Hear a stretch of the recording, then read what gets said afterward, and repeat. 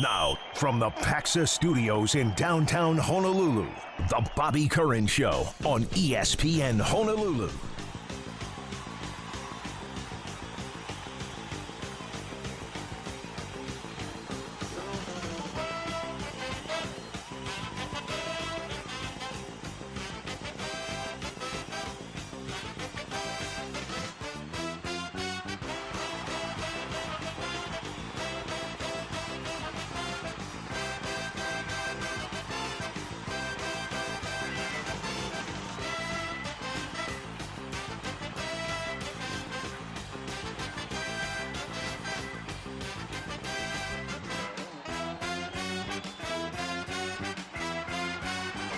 Well, good morning. Happy Monday. We're the Sports Animals. This is the Bobby Curran Show, and this is ESPN Honolulu. It is a great Monday to come on the radio. A lot to go over.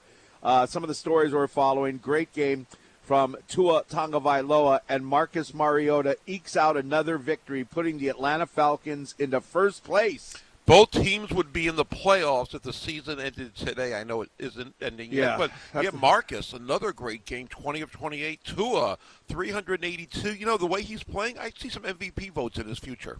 I think the game's really slowing down for him. I'm sorry. I just,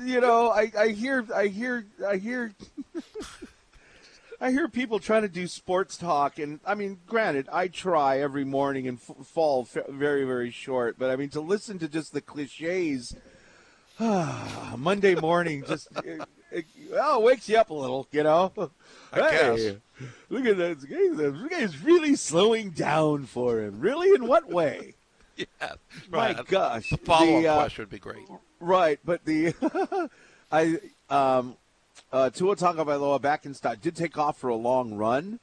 What did he have? 3 touchdowns? What was that? He had 28 of 36 for 382 yards, 3 touchdowns, and he rushed 5 times for 19 yards. No interceptions. No interceptions for Tua Tagovailoa. I'm trying to find a box score here for the Atlanta Falcons. Marcus, I have Marcus's numbers if you'd like. You know how it is on Mondays. He was 20 of 28 for 253 yards, 3 touchdowns, and 2 interceptions for Marcus. One of them, the one that came at the end of the game, or did it come in overtime? I can't remember. It was that one was that's not really his fault. It wasn't. I mean, it was a tough situation, and he gets credit for it, just like any other quarterback when he has the 2. What do you mean it was a tough situation? Well, I mean, the game's slowing down for him. Is that what you're saying? Yeah. One thing I did see was kind of interesting about Marcus. A national writer wrote that between the 2 interceptions, he was incredibly good, awfully good was another description, saying how really well he moved the team, is running. It was a really nice compliment to see from somebody nationally write that about Marcus for that game yesterday. Okay, so what you're getting at is that you didn't actually watch the game, did you? Well, I didn't watch the game. I watched the highlights. You're not a big fan. Hey, Gary's like, look, can I find a game without a local player playing, please? Because I don't want to root for the local guys. Wrong. I was just stalling because I was pulling up the stats. Okay, so with this game, I can't remember the first interception. I didn't see the entire game. But did you see P.J. Walker's throw, that one bomb towards the end of the game? 67 yards in the air. Maybe Matt Rule would still have his job if he played the third-string quarterback. Well, I mean, he was still 19 of 36, 1 touchdown and 1 interception. He did throw for 317 yards.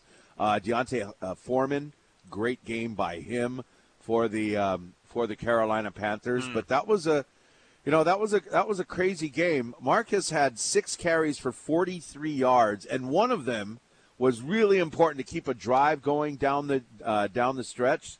And I think that was in overtime. But that was pretty unbelievable. It was a 30-yard run. It was a 30-yard run in overtime. That led to the game-winning field goal with 1:55 left in overtime after Carolina missed a second field goal.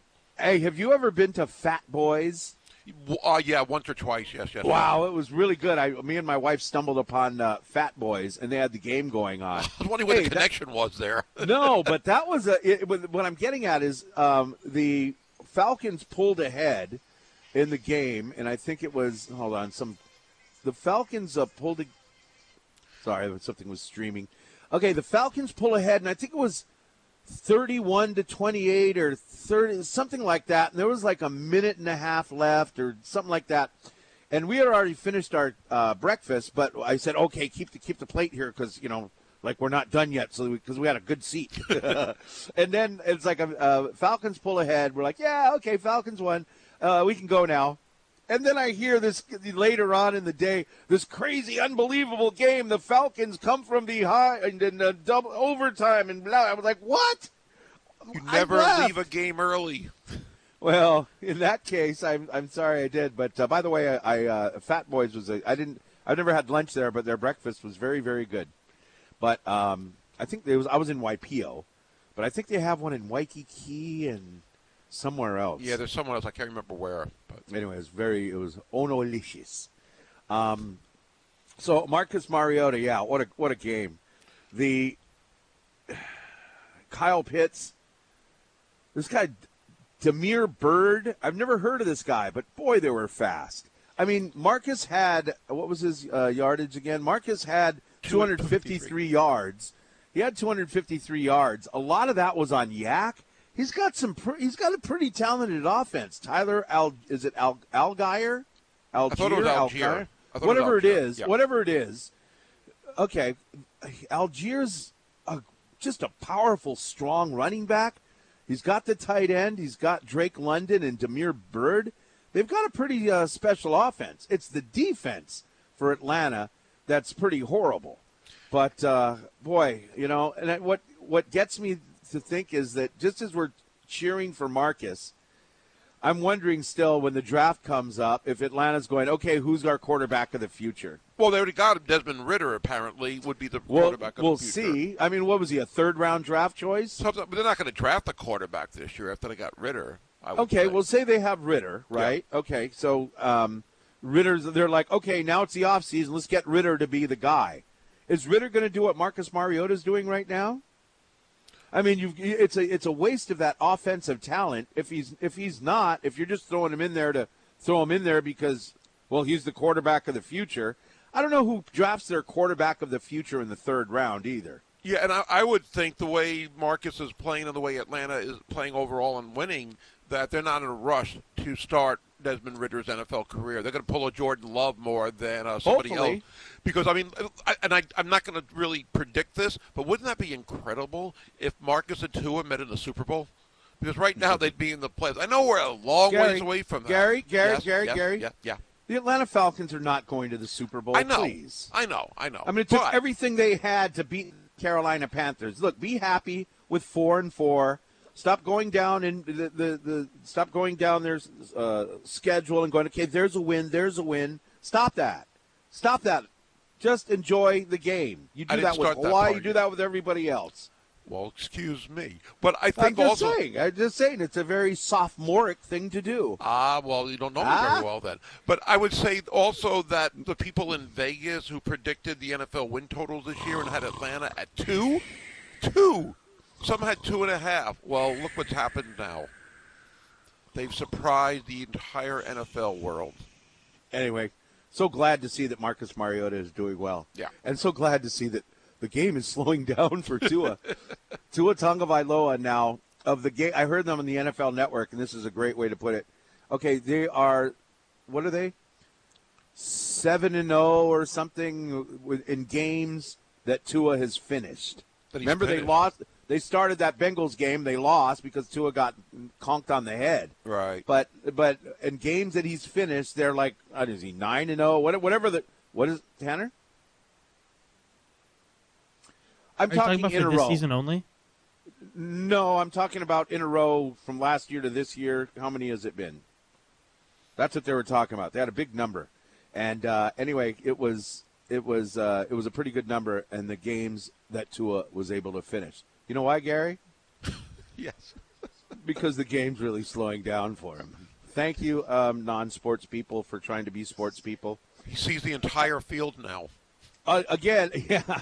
138 rating, quarterback rating. Tua Tagovailoa, I believe, still has the highest QBR in the league. It's been incredible with what he's done with his completion percentage, and when people say make it or break it year, you got Tyreek Hill, who by the way is on pace for over 2,000 yards. We're past the make it or break it. He's done the make it already. Wouldn't we agree? Instead of bringing up stuff people said 6 months ago that it's a make it or break it year. I don't think I think it's okay to bring it up still. Yes. Why? Because it just shows how people were wrong about him. And, right, but we already went through that last week or last time he won a game, didn't we? I don't think there's a deadline on it. Are we going to talk about this? The deadline. I don't think. Are we going to be talking about this in a month? Oh, they said he couldn't do it. The more you do this, if he goes to the Super Bowl, that's when you bring it up once again. Okay, but it gets a little tiring to hear. He didn't. They said he couldn't do it. It was make it or break it. I'll bet a lot of people aren't tired of that because it just shows how people were wrong about the local. You don't care about the local kid if he succeeds and proves people wrong. I do. Hey, the great thing about Tua Tagovailoa is that they went out and made all these changes for him. I wonder if he gets criticism because, is there a better receiving tandem in the NFL than Jalen Waddle and Tyreek Hill? Not right now. No. There is none, right? No. And Gesicki as a tight end is no slouch. Got a touchdown yesterday. You might, and if they could get a running back, sorry, but they improved in that area from last year at least. Yeah, I'm just Raheem Mostert, woo. Salman Ahmed, woo. But they improved their roster from the year Chase before. Chase Edmonds, blah. Christian McCaffrey's not walking through that door in Miami, and there weren't great running backs available, so they got, I think, some pretty good Christian ones. Christian McCaffrey's not walking through that door. That doesn't make sense. In other words, you have to say a former person on that team. You don't have to. I think because he was on the trip. But again, of all the running backs that they might have been able to acquire, I think they improved themselves there. I can't remember who the running back from last year. I think it might be in New England. They didn't have anybody good running game last year. They were one of the worst running teams in the NFL. I think 30th or 31st, somewhere around there. The rushing. Well, part of that was the offensive line too. Yeah, but I don't know. I see sexiness all over the field. They've got a sexy defense. I don't see sexy running backs. No, but I think it's adequate or average. But I think one thing also, just to get back to Tua for a second, we know injuries are part of the game. We know what he missed during that stretch, and the game he got knocked out, they lost. Think of what their record would be if he wasn't injured at all. And again, I know that's part of the deal. This is a really good football team, and I think when they lost those 3 in a row, people were maybe doubting that they could be a playoff team because now you're 500. How long will Tua be out? Will he be showing any effects? While he's back, he's not showing any effects. Was this last year again? No. I'm talking about when he missed the 2.5 games with a concussion. And, they lost those 3. And you see what they're doing. Are we doing they proved them wrong again? No. I'm just saying. I fell asleep for a second. Saying how good this team is. This is a very good football team. And I'm not sure. They already beat Buffalo once. I'm not sure if they're going to win that division because Buffalo still only has that one loss. They'll play them again in Buffalo. But I think I'd be really surprised as long as Tua is healthy if they don't make the playoffs. I think they're definitely a playoff team. Your turn. Really?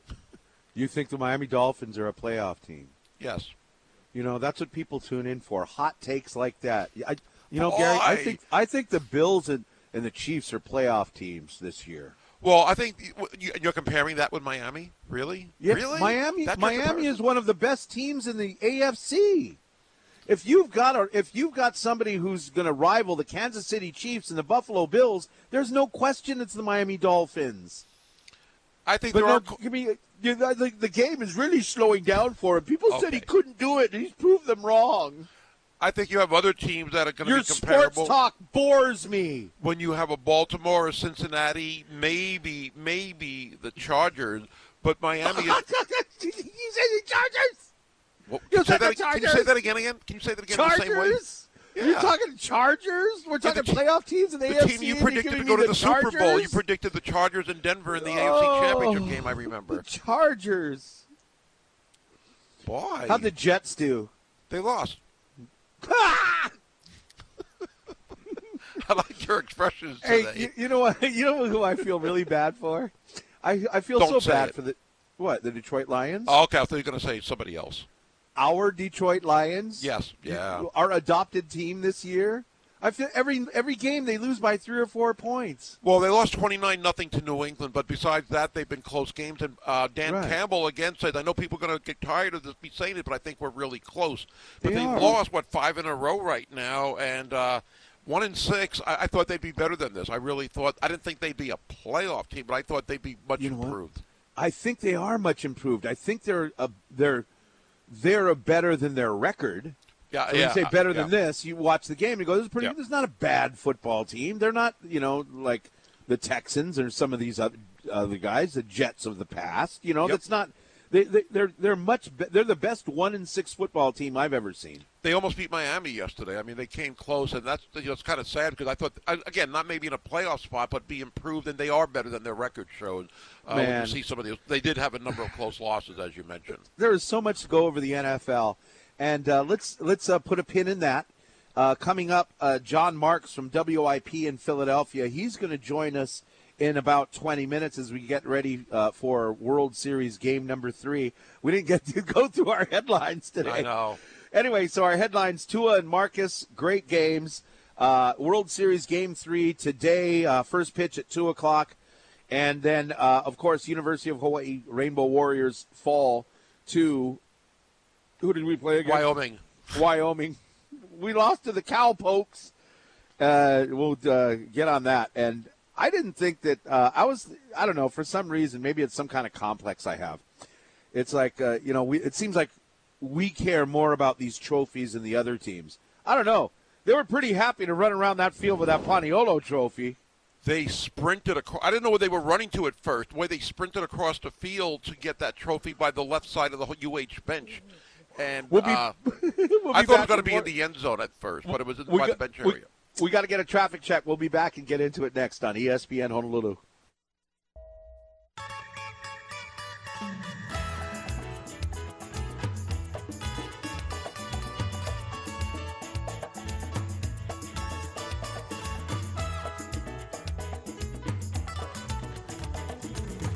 Kachi music makawao, where the children love to sing and the music joy it brings. Everybody does their thing. Play the music up in Macau, where the ladies love to dance and the men they take a chance with the sweetness of romance. Everybody get together, they clap their hands and sing this song now. Destiny Caribe, Destiny me cha cha cha, Destiny Caribe, Destiny me cha cha cha, Destiny Caribe, Destiny me cha cha cha, Kachi Kachi music makawao. University of Hawaii falls to the pretty good Wyoming team. The level of competition went up, and Hawaii falls a touchdown short, but it came down to that onside kick at the end of the game. We almost had the onside kick. Who knows if we would have, actually tied the game up after that. But as they say in Sports Talk Radio, it was fun to watch. It was. Well, it wasn't that fun to watch. It wasn't that fun to watch in the fourth quarter, but those first 3 quarters, that was fun to watch. And Hawaii did have a 10-0 lead, and it didn't last very long, as Wyoming ended up outscoring them 27-3 on that one stretch there. But Nelson almost had his hands on that onside kick. It deflected off of a Wyoming player, and it was on the ground. He stretched his arm out, and I don't know if somebody held his arm back or the Wyoming player was just too quick for that, but it was that close on the onside kick. How about this for something that I don't think was mentioned Saturday? Wyoming had the reigning offensive player of the week in the Mountain West. Titus Swen with the running game the week before against Utah State, 160 yards and I think 3 touchdowns, 14 carries for 5 yards, I believe it was, something like that. He did nothing. Now, DQ James did a really good job. Gary, he got hurt. That's why he didn't do anything. I didn't hear anything, but he thought when he played then, he didn't do anything. But that DQ, what was that guy's name? DQ James.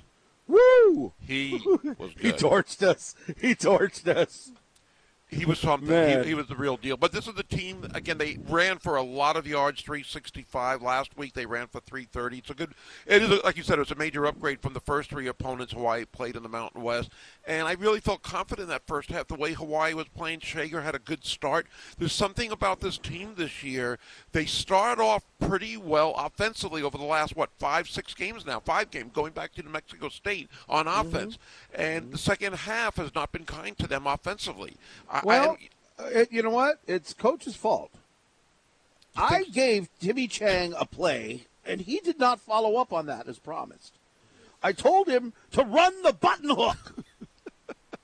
The button hook. I did not see a button hook in that game. Me either. Perhaps. You got to try the button hook. Couldn't have hurt. But it's just weird about their offense. And, again, Shager's had pretty good first halves for the most part, our first quarter and a half.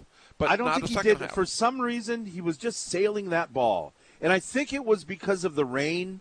I think but maybe, I don't know if he has, smaller hands. I don't know. But he, was it Kenny Pickett? Is it Kenny Pickett that has small hands? Yeah, I believe so. Yes. You see, that's the problem with the Pittsburgh Steelers. They have a small-handed quarterback. But Shager kept, a lot of those balls, you'll remember, were just sailing high. Now, really high. There's a good article in the Star Advertiser this morning. I'm assuming it was by Stephen Tsai. I didn't read all of it, but he was going over the stats. And his stats have gotten better. Before, he was an interception machine. I forgot or didn't remember that Braden Shager was hurt a little while ago. Since healed, and his touchdown to interception ratio, I think, is like six touchdowns, 2 interceptions. He's not turning over the ball, but he's not completing a ton of passes to his receivers. And for some reason last night, he kept sailing that ball over him. Towards the end of the game, he took off and ran a couple of times, I think, to get first downs. That's what I'd like to see more, a little bit more out of Shager. If nobody's there, just take off. If nobody's there, I don't know if you can have some designed runs for him like you might have for Shevin. No, I'm just saying if nobody's there. I'm not saying to make him Marcus Mariota. I'm saying that, hey, you know what? It's okay to run. Take off and run. Get out of bounds. Timmy did say the weather probably had something to do with the ball sailing high the way they did, because a lot of those incompletions were, like you said, really high and overthrown. But I just don't understand why the second half, again, has been like that offensively. Now, on defense, Timmy brought up, and again, this was in Stevens' article today, saying about the lack of depth on defense, which causes maybe the defensive players to get a little fatigued in the fourth quarter of some of these games, because every team, well, not every team, Wyoming, Colorado State, San Diego State, they've had those drives at end of games, or in the fourth quarter at least, that have really hurt Hawaii, where they're not really, succeeding as much offensively throughout the first half, 3 quarters maybe, but in the fourth quarter, all those teams have been able to put together a drive where Hawaii's defense all of a sudden basically wasn't able to stop them the way they did previously. Yeah, the quarterback for Wyoming, he was a pretty good runner too. Peasley, he was really good. Andrew Peasley, not a great passer as we suspected. 7 of 15 for 76 yards. Those 2 interceptions you look at the stats. Peter Manuma, he had 5 tackles. Are you kidding me? I thought he had like 15. He was always around the ball. I mean, Logan Taylor did great, but he was around the ball the whole time. I mean, you were thinking, okay, wow, gosh, we're going to miss him after this senior year. The guy's a kid. He's a freshman. Yes. There's a number of freshmen on this team that are going to be with us for a while. And that's what's exciting. And I think you've got to be exciting if you're a Cowpoke fan, because their offensive line, all freshmen and sophomores, something like that. They're very young. That team is a very young team. And boy, they can they can't really throw the ball, but they sure can. They play smash mouth football, and by the fourth quarter, it took its toll on Hawaii. We got smashed in the mouth. It took its toll. It did, and their defense was, I think, 4th in the country in sacks, like with 25. They only had 1, and that's another good thing about Hawaii. They're not getting sacked that often. They're not getting sacked. They're not turning the ball over. 3 games in a row without an interception, I believe it is now. So I mean, that gives them a chance. Right. Is around now where you say something that somebody said in the preseason? No, I'll save it for later. Everything ready. people said that they couldn't. You know what? This is great, though. Look at us. You know, some folks are probably going to be really upset listening to this broadcast because I'm celebrating a 27-20 home loss. Hawaii now 1-3 in conference play. We could, you know what? We could be 4-0. We could be 3-1 in conference play. I know it's a down year for the Mountain West Conference, but think back to New Mexico State. You know, that's the only thing that I regret. That's the only thing that makes my stomach turn a little bit is who were we against New Mexico State? I could see the losses as, you know, you start late with recruiting and you've got, you know, a first-year head coach. Your assistants are all, you know, young except for the offensive coordinator. And you come out and look horrible, and you improve week by week by week. And so, you know, listening to the fans' voice, I didn't listen to a ton of it. Listening to other people on the radio, it's like, oh, my gosh, what's going on? And it's like, hey, you know what? I didn't think we were going to beat Wyoming. I was hopeful, especially in the third quarter when it was a tie score going into the fourth. I was hopeful we were going to pull one off. Hey, we didn't, but our quarterback, instead of, you know, 8 for 25 and 125 yards, 2 touchdowns, you know, 0 touchdowns and 2 interceptions. Now we're looking at 23 of 45. That sounds like a run and shoot number. 23 of 45, 200 yards, 2 touchdowns, no interceptions. And you've got a running back, 145 yards between Parson and Hines. It was a coming out party for Tylen Hines. And Dedrick Parson had, 3 receptions for 48 yards. Parsons has 78 yards on offense with a touchdown, yes. Hines averaging almost 10 yards a carry. I'm celebrating that. Sorry, folks. I'm celebrating it because we're getting better and better and better as the season goes on. There's talent on this team, and for Hines, again, I say every game it seems like he breaks one for 20 or more, and he had a 20-yard gain on Saturday. Boy, is he tough to bring down for a guy that's not very big. He gets a lot of, not yak, I know, but boy, he has like 2 or 3 guys on him, and he gets an extra 4 or 5 yards. He did that numerous times on Saturday. Yeah, you know what? Chemo just texted in. Great. I should have written this down. This great, but too many drops. Zion Bowens had way too many drops. Way too many drops. So that made Shager's numbers look even worse. But there were a number of drops, and a number of them were on Zion Bowens. When it hits you in the hands, I don't care. That's a drop. I don't know how many. It was a few. Remember, you also had three, the pick six. Three. The pick 6 was taken back on a roughing the passer call, which I don't think affected his pass. So they were kind of fortunate to escape that 7-0, that 7-point gain. Yeah, that's college football. That's college football. You see that more in college than say in the NFL and stuff. Mistakes or hey, you know what? It got whatever. I don't know, a big sack, fumble, scoop and score, and you find out, it was a face mask. Bring the ball back. You see that more in college. Anyway, let's get into the World Series. Game 3 today on ESPN Honolulu. The series tied 1-1. Jon Marks from 94 WIP in Philadelphia joins us next on ESPN Honolulu. And fantasy football players, not everyone can score 171 points in fantasy. But, if you'd like to get close and be in first place in your league, then listen to the Rivals Fantasy Football Show Wednesdays at 8 o'clock in the morning here, brought to you by Rivals Sports Bar and Lounge in the Waikiki Malia by Outrigger. I was working in the lab late one night when my eyes beheld an eerie sight. I knew it was Tanner. It was a matter of time. Tanner Hayworth. Yes. Good job back in the studio. Happy Halloween.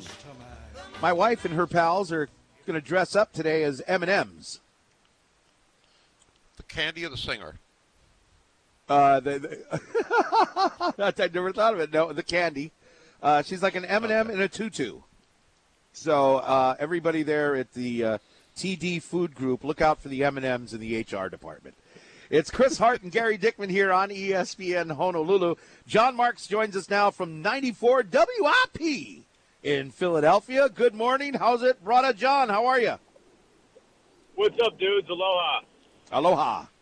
John, good to talk to you again, and following you on Twitter at Jon, Jon Marks Media. One of your earlier tweets said it's Victory Monday in Philadelphia. Eagles win again, undefeated, and the Phillies coming back with Game 3 tonight, 1-1 in the World Series. I know you were down in Houston. How surprised were you that they were able to pull off the Game 1 victory with that comeback? It's weird. They did the same thing in San Diego, and then you get greedy and you want to win Game 2, and when you don't, you're kind of disappointed. But the bottom line is, if you get 1 of 2 on the road, now you have 3 games at Citizens Bank Park. Phillies are 5-0 this year in the playoffs.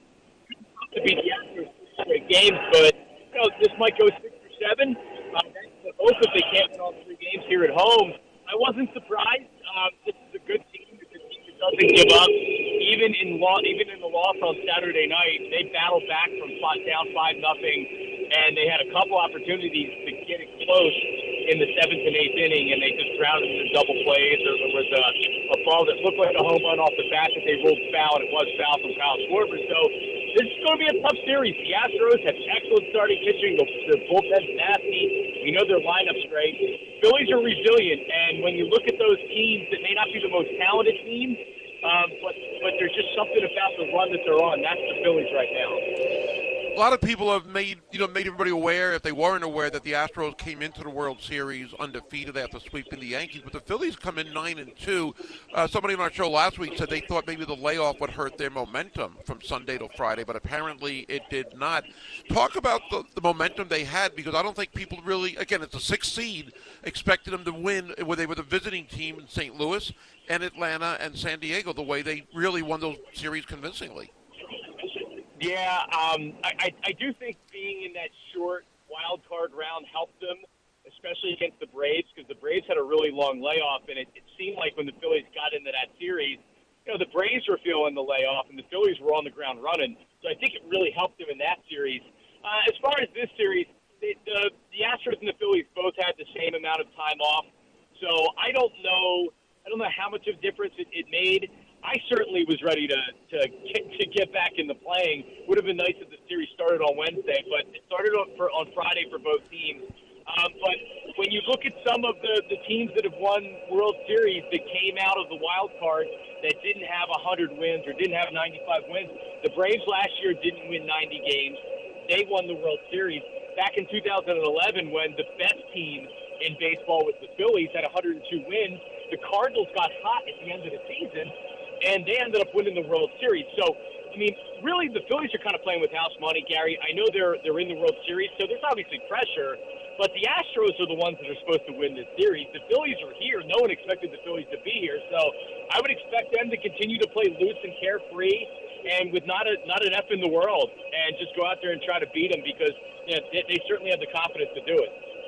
We're talking with Jon Marks. He's calling in from his shower, it sounds like, or the Hirano Tunnel. I'm not sure. From 94 WIP in Philadelphia via the Aloha Kia hotline. And we talk so much about Bryce Harper and some of the other great hitters, Kyle Schwarber and everything, but not a lot of people are talking about Rob Thompson, the manager. And he was the interim manager when he first got hired, when the Joe Girardi was fired.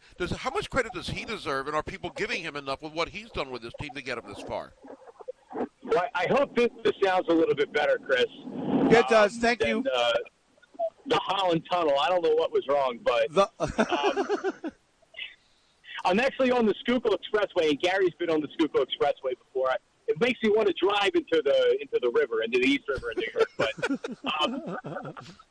as far as Rob Thompson, the manager, when he took over for Joe Girardi, he was 21-29.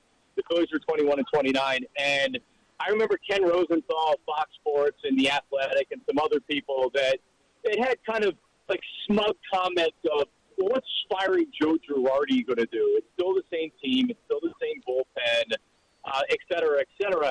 And I think what we've learned about sports is that sometimes just a different person in charge or a different voice in the clubhouse or whatever can change a lot of things. And it became pretty clear right away after Joe Girardi was let go that this is exactly what they needed, was just a different voice and a different tone and a different feel. Because Rob Thompson, they went from 21-29. He finished up right around 20 games over 500 as far as the manager.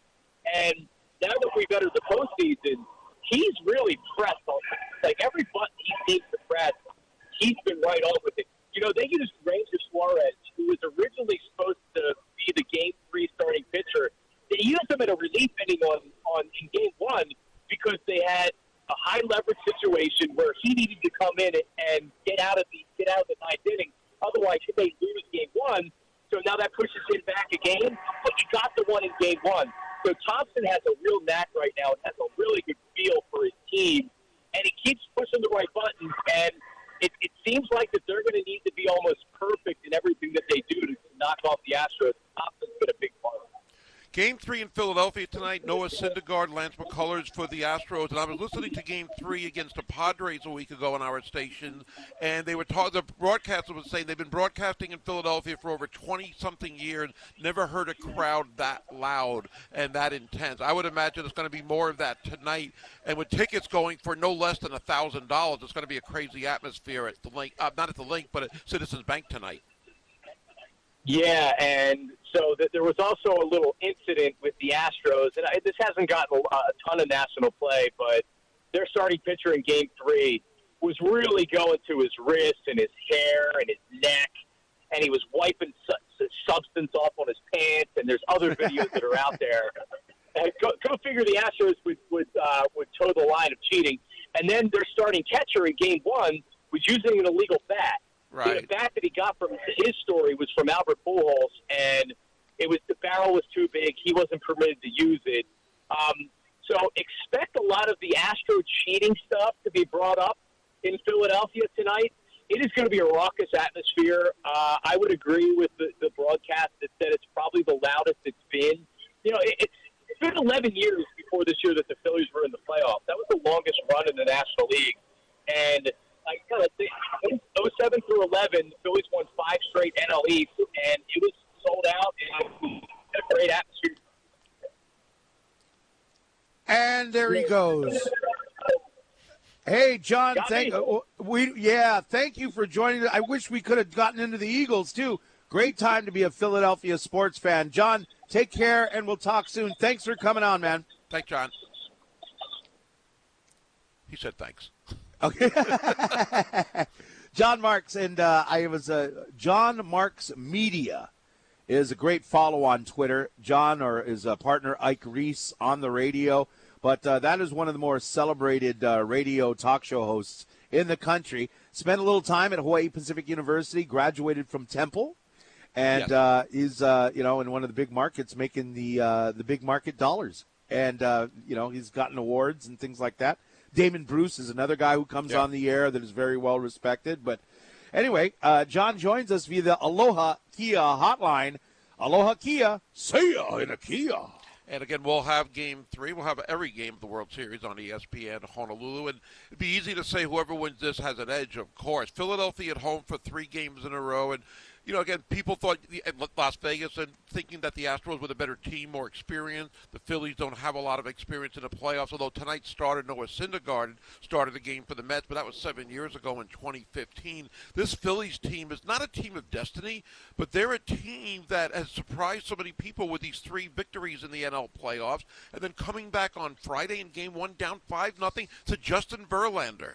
Justin Verlander, who had an ERA under 2, I think he let up 3 or 4 of those 5 runs before they won in the extra inning. This is a really good Philadelphia Phillies team, and it's not just Bryce Harper who's doing what he normally does. A lot of bats are coming alive in these playoffs, and they just seem to be a team on a roll right now, and I think they're going to give the Astros everything they can handle. I thought the Astros would win. I was pulling for them, but I can't count the Phillies out the way they played these whole playoffs. All right, who's hot and who's not? Who's hot and who's not from the weekend coming up on ESPN Honolulu. If you want to catch the Rainbow Warriors on the TV this weekend, now Hawaii is going to – who are we playing? Fresno State on the road Saturday. Ew. And Hayner's back. Yeah, good. Anyway, Hawaii and Fresno State, you want to catch the game, join the Countdown to Kickoff crew, Josh Pacheco and Coach Arnold Martinez at Big City Diner. Which one? I hear Windward Mall this time. Big City Diner, Windward Mall. Catch the game with the guys and get those Mega Modelos, Modelo drafts, 32 ounces. just $7. So check it out. Big City Diner, Windward Mall, brought to you by Diotani Produce, Coca-Cola, Paradise Beverages, and Modelo Especial. Oh, we could go into how Halloween's not what it used to be, but I'll save that talk. When I go down to play bingo, hopefully win that big pack of toilet paper and a can of Pringles. All right, who's hot and who's not? I'll start. Who's hot? University of Hawaii defensive back Peter Manuma. I can't believe he only had 5 tackles, a number of hurries, a sack, couple of interceptions for the University of Hawaii. He gets my helmet sticker. Who's your hot for you, Gary? Oh, boy, I just want to give credit where credit is due. When you have a winning streak like this, you deserve all the credit to be listed as who's hot. It's the Los Angeles Lakers. They've got a winning streak now of 1. Congratulations to the last winless team, and boy, are they hot, beating Denver yesterday. What a celebration they had. All right, Tanner Hayworth, who's hot? I'm going to go with Brock Bowers, the tight end from Georgia. Now, oh, my goodness. As a freshman last year, he was stellar. This year, has been held a little bit quiet, but that's mostly just due to the depth of Georgia. On Saturday, he had 5 catches for 154 yards and a touchdown. We already know how good this guy is. I just want to make sure that everyone knows Brock Bowers is going to be a name that we're going to be hearing for a lot of Sundays. Yes, I mean, this guy looks like I've never seen a tight end play like this guy in college football.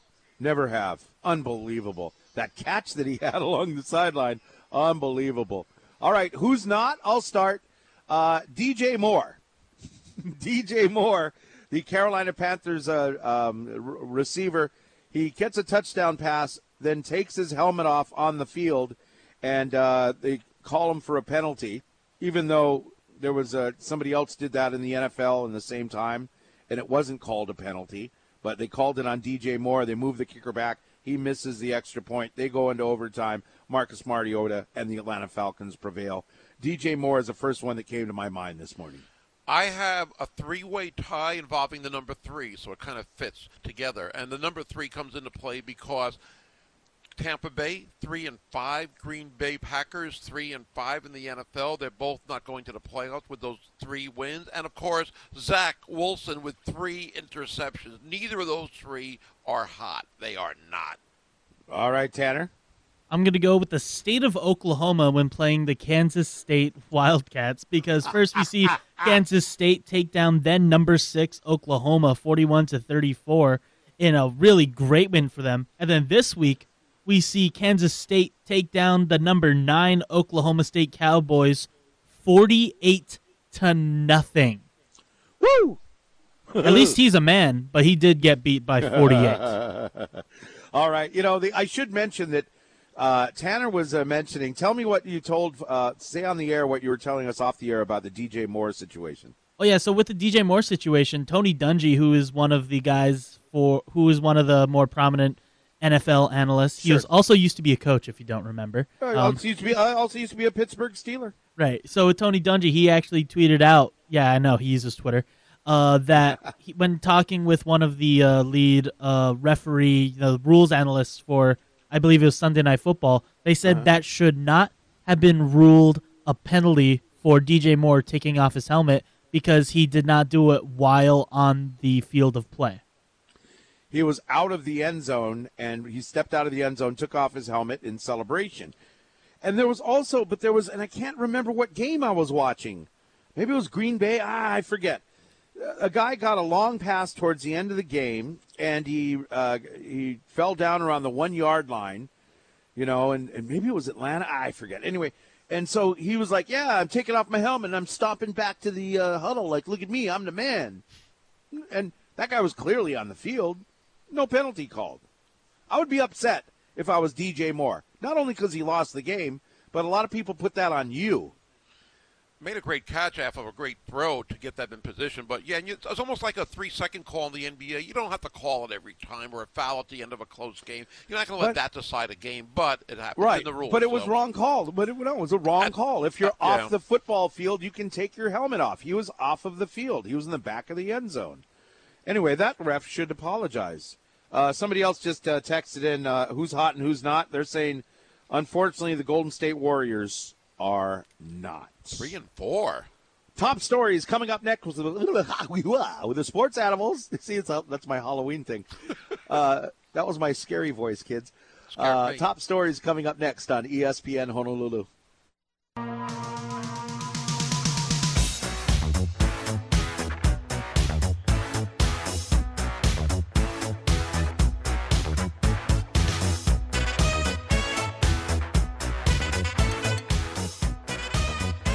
What a great movie. Oh, yeah. One of the greatest songs, one of the greatest examples of plagiarism in music history right there, the Ghostbusters song, Ray Parker Jr. This is ES. You have a funny look on your face. What? How was it plagiarized? How? They stole the riff from Huey Lewis and the News, Power of Love. It's the same song. But they just went, Ghostbusters! And went through a lengthy court battle. Ray Parker Jr.'s got to pay up. Yeah. Oh, okay. I now remember that. When they filmed time for our headlines here on ESPN Honolulu, and the University of Hawaii falls to the University of Wyoming. We lose the Paniolo Trophy. We'll get a chance to get it back next year, 27-20. Really, I think it was a smash mouth game. Hawaii, they're pretty even through the third quarter.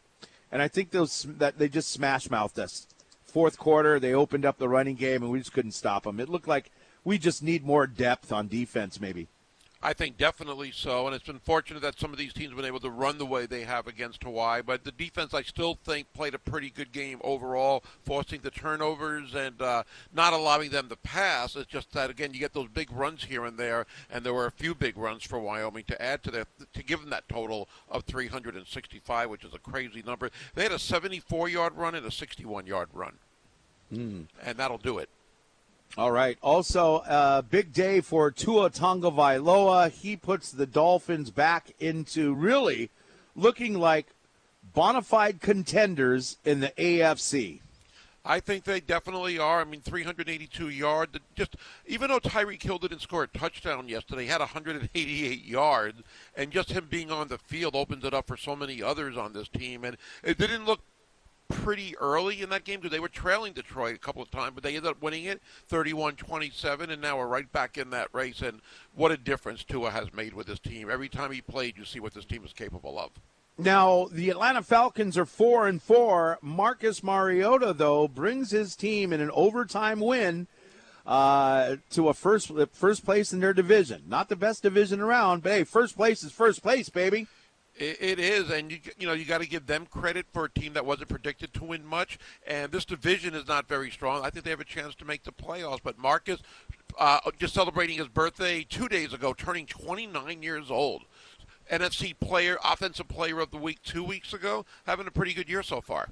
All right, and breaking news: Auburn has fired former Boise State football coach Brian Harsin, and just 2 years in. He gone. 9-12 record. No surprise. We've heard from so many people that he will be fired by the end of the season. I guess Auburn figured why wait. And I remember reading over the weekend, when you lose to Arkansas at home for Auburn, that's it. That's enough to fire him right then after everything else that's gone on there. So. Yeah, but Arkansas is not Arkansas from 5 years ago. I guess it's just that Auburn at home always beats Arkansas, and they didn't on Saturday. Yeah, and they've had a hard time. They need to go out and pay somebody like they did Cam Newton or something. Just get back to that. How about Bo Nix, though? He transfers from Auburn. He had 6 touchdowns on Saturday, 3 running, 3 passing. And it's weird to watch because he was struggling after his freshman year. He was kind of struggling at Auburn. And, boy, that whatever they're doing in Oregon, and even started out, I think, a little slow this year, if I'm not misremembering. But, boy, he looks like, what's that guy's name? Hendon Hooker? Yeah, for Tennessee. Yeah, he does look that good. And Auburn, I wonder, I'm sure they want to attract a big name. They've got the money. Brian Hartson, I'm not sure if he'll be a head coach for his next gig, probably a coordinator somewhere first. Did not work out there at all. Boise State has picked it up. I mean, there's no reason to fire their coach. Boise is 5-0 in conference play. Yeah. But if they weren't, I don't know. Brian Harsin did pretty well at Boise. He did, but he didn't do what Dan Hawkins or Chris Peterson did. They didn't go to any BCS type bowls. You mean he didn't do what Chris Peterson did? Dan Hawkins didn't really do anything. The smartest thing Dan Hawkins ever did was hire Chris Peterson, because that was all Chris Peterson. Okay, and then you look at Auburn. Boise. Remember, Dirk Cutter is out after the season. He's not going to be the offensive coordinator next year. He said that when he first took the job. It's an interim thing for him. I don't know if Harsin would want to be a coordinator there at Boise, but he'll get Is he an offensive guy or defensive guy? I believe he's an offensive guy. So why is Dirk Cutter like, I'm only doing this for a year? He just didn't want to be the offensive coordinator. I think he was more of a consultant for them, an offensive consultant, if I'm not mistaken, before getting this job. And then when they fired the OC, they just asked him to do it for the rest of the year, and it's worked out really well, but he said he doesn't want to do it long term. Yeah, I mean, maybe he's going to be the head coach or offensive coordinator for Auburn. Yeah, wouldn't that be ironic? Yeah. Yeah. It is 7 minutes after 7 o'clock. It's going to be mostly sunny today. Trades up to about 20 miles per hour, high in the mid-80s. It's a beautiful day today. John, thank you for calling in. Hey, I'm really happy for how well Marcus Mariota's doing down there in Atlanta, and also Tua. But yes. Marcus is the one I was worried about, because I thought that that team didn't have any weapons, and I thought he was going to be running for his life the whole year, but it's kind of turning out a lot better. But one other thing I thought about yesterday, St. Louis High School has 2 starting quarterbacks in the NFL. How many other high schools can make that claim? I've said that a few times in the preseason when they knew Marcus was going to start. I can't imagine anybody's ever had that before. Yeah. So I said the answer is none. They got modern day. Yeah, but I'm sure that that's quite a distinction for the St. Louis guys running around. But I was really happy for the way that Marcus is doing. So with Tua, I mean, they never lost a game that he started this year. So I'm really happy for both of those guys. And I always root for the Hawaii guys in the NFL. Unlike Gary. Have a great day. Hey, you too, John. Thank you very much. Technically, they lost that Bengals game that he got knocked out of. But earlier I was saying, and I'll repeat it, what they said on was it the NFL Network? Is that what I was saying earlier? You said that earlier, yeah. Yeah, that they've never lost a game. They have a big span of they're like 7-0, 9-0, something like that, on games that Tua Tagovailoa has finished. But people are texting in for who's hot and who's not still. Here's one. Here's somebody who's not hot. Michigan State football. I've never seen. What is it? This is 2 weeks in a row where Michigan is in a tunnel.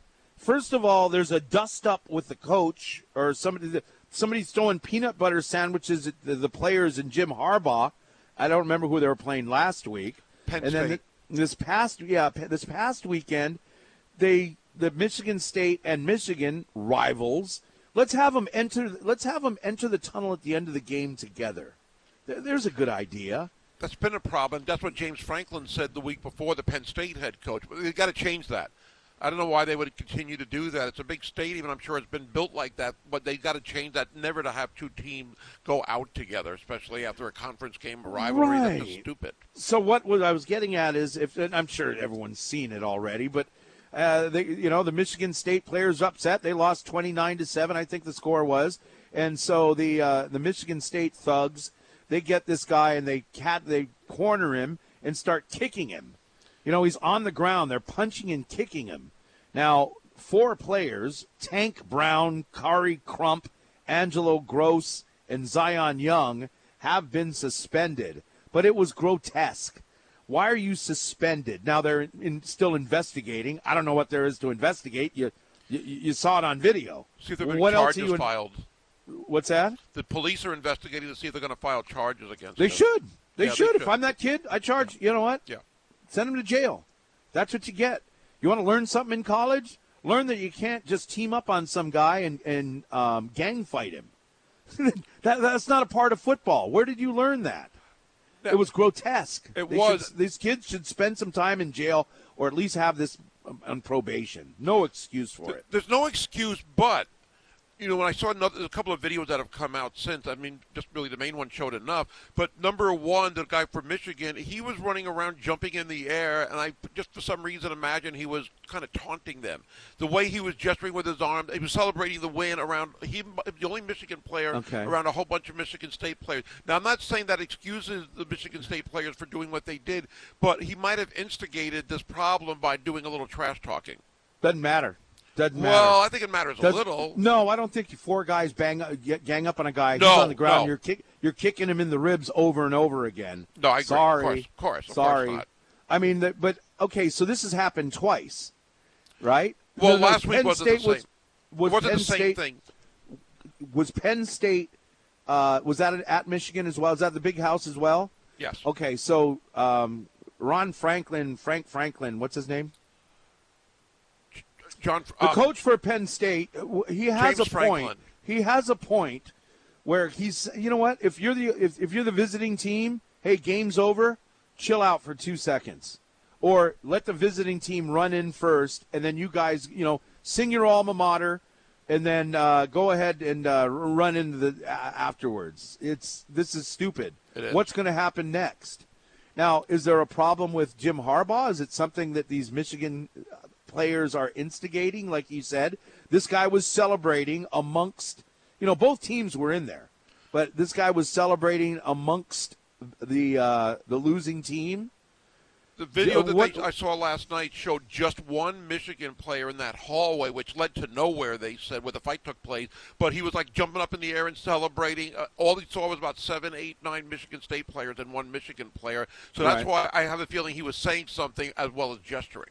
Right, but there was a number of coaches that were still there from Michigan. You'll see him, the player, go to the Michigan coaches and kind of take him under the wing and get him out of there. Yeah. So there were people. It's obviously that Michigan probably had gone through the tunnel still. This guy came in late. Maybe he was doing a radio or TV interview, whatever it was. I don't know what it was, but it doesn't matter. It was, there's no place for that kind of stuff in college football. Now, if I'm watching hockey, which I never do, or I'm watching the NBA and a fight breaks out on the breaks out on the court, hey, it's like a train wreck. I'm like any other guy. Hey, let me watch. This is very interesting. Whoa, did you see that? You see those guys beef? But not like this. No. This is sickening. This is the kind of stuff you see on the streets, and there's no place for it. It was awful. It was awful. And again, with Michigan to get involved twice. I think the first incident was they've more been the with James victim Franklin. twice. Well, no, not the week before. It was James Franklin who was complaining about them. No. But Michigan has been okay. The Michigan who was throwing the peanut butter sandwiches?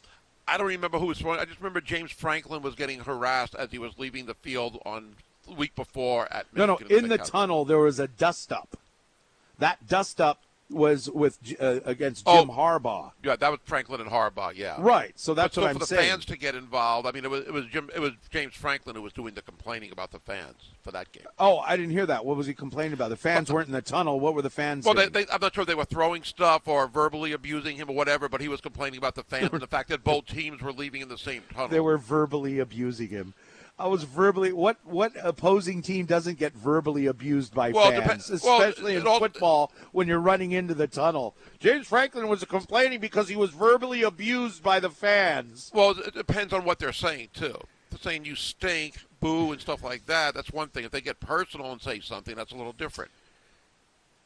There is a big difference. Yeah, but I don't know that you're hearing that stuff. Anyway, I don't want to go down that road. All right. Anyway, big winners and big losers this past weekend. Christian McCaffrey and the San Francisco 49ers. Big winners. And they keep on beating the Rams in the regular season ever since Jimmy G has been there. And Christian McCaffrey throws for a touchdown, runs for one, and catches one. Yeah, when healthy, he is a difference maker. And now they may be going to trade their other running back who was starting, Jeff Wilson Jr. But Christian McCaffrey, what a game yesterday. 94 yards rushing and did it all for this team. All right. Jon Veneri is going to join us next. We'll get into more Rainbow Warrior football. On the touchdown loss to the one touchdown loss to the Wyoming Cowpokes. That's coming up here on Halloween. By the way, Halloween that we celebrate today, also known as Hallows Eve, the Feast of Souls, ew, the Feast of the Dead, Hallowmas, I've never heard these, November Eve. Today is November Eve. Wow. Yeah. I got some Halloween fun facts, too, we'll do in a few minutes here on ESPN Honolulu, 92.7 FM and 1420 AM.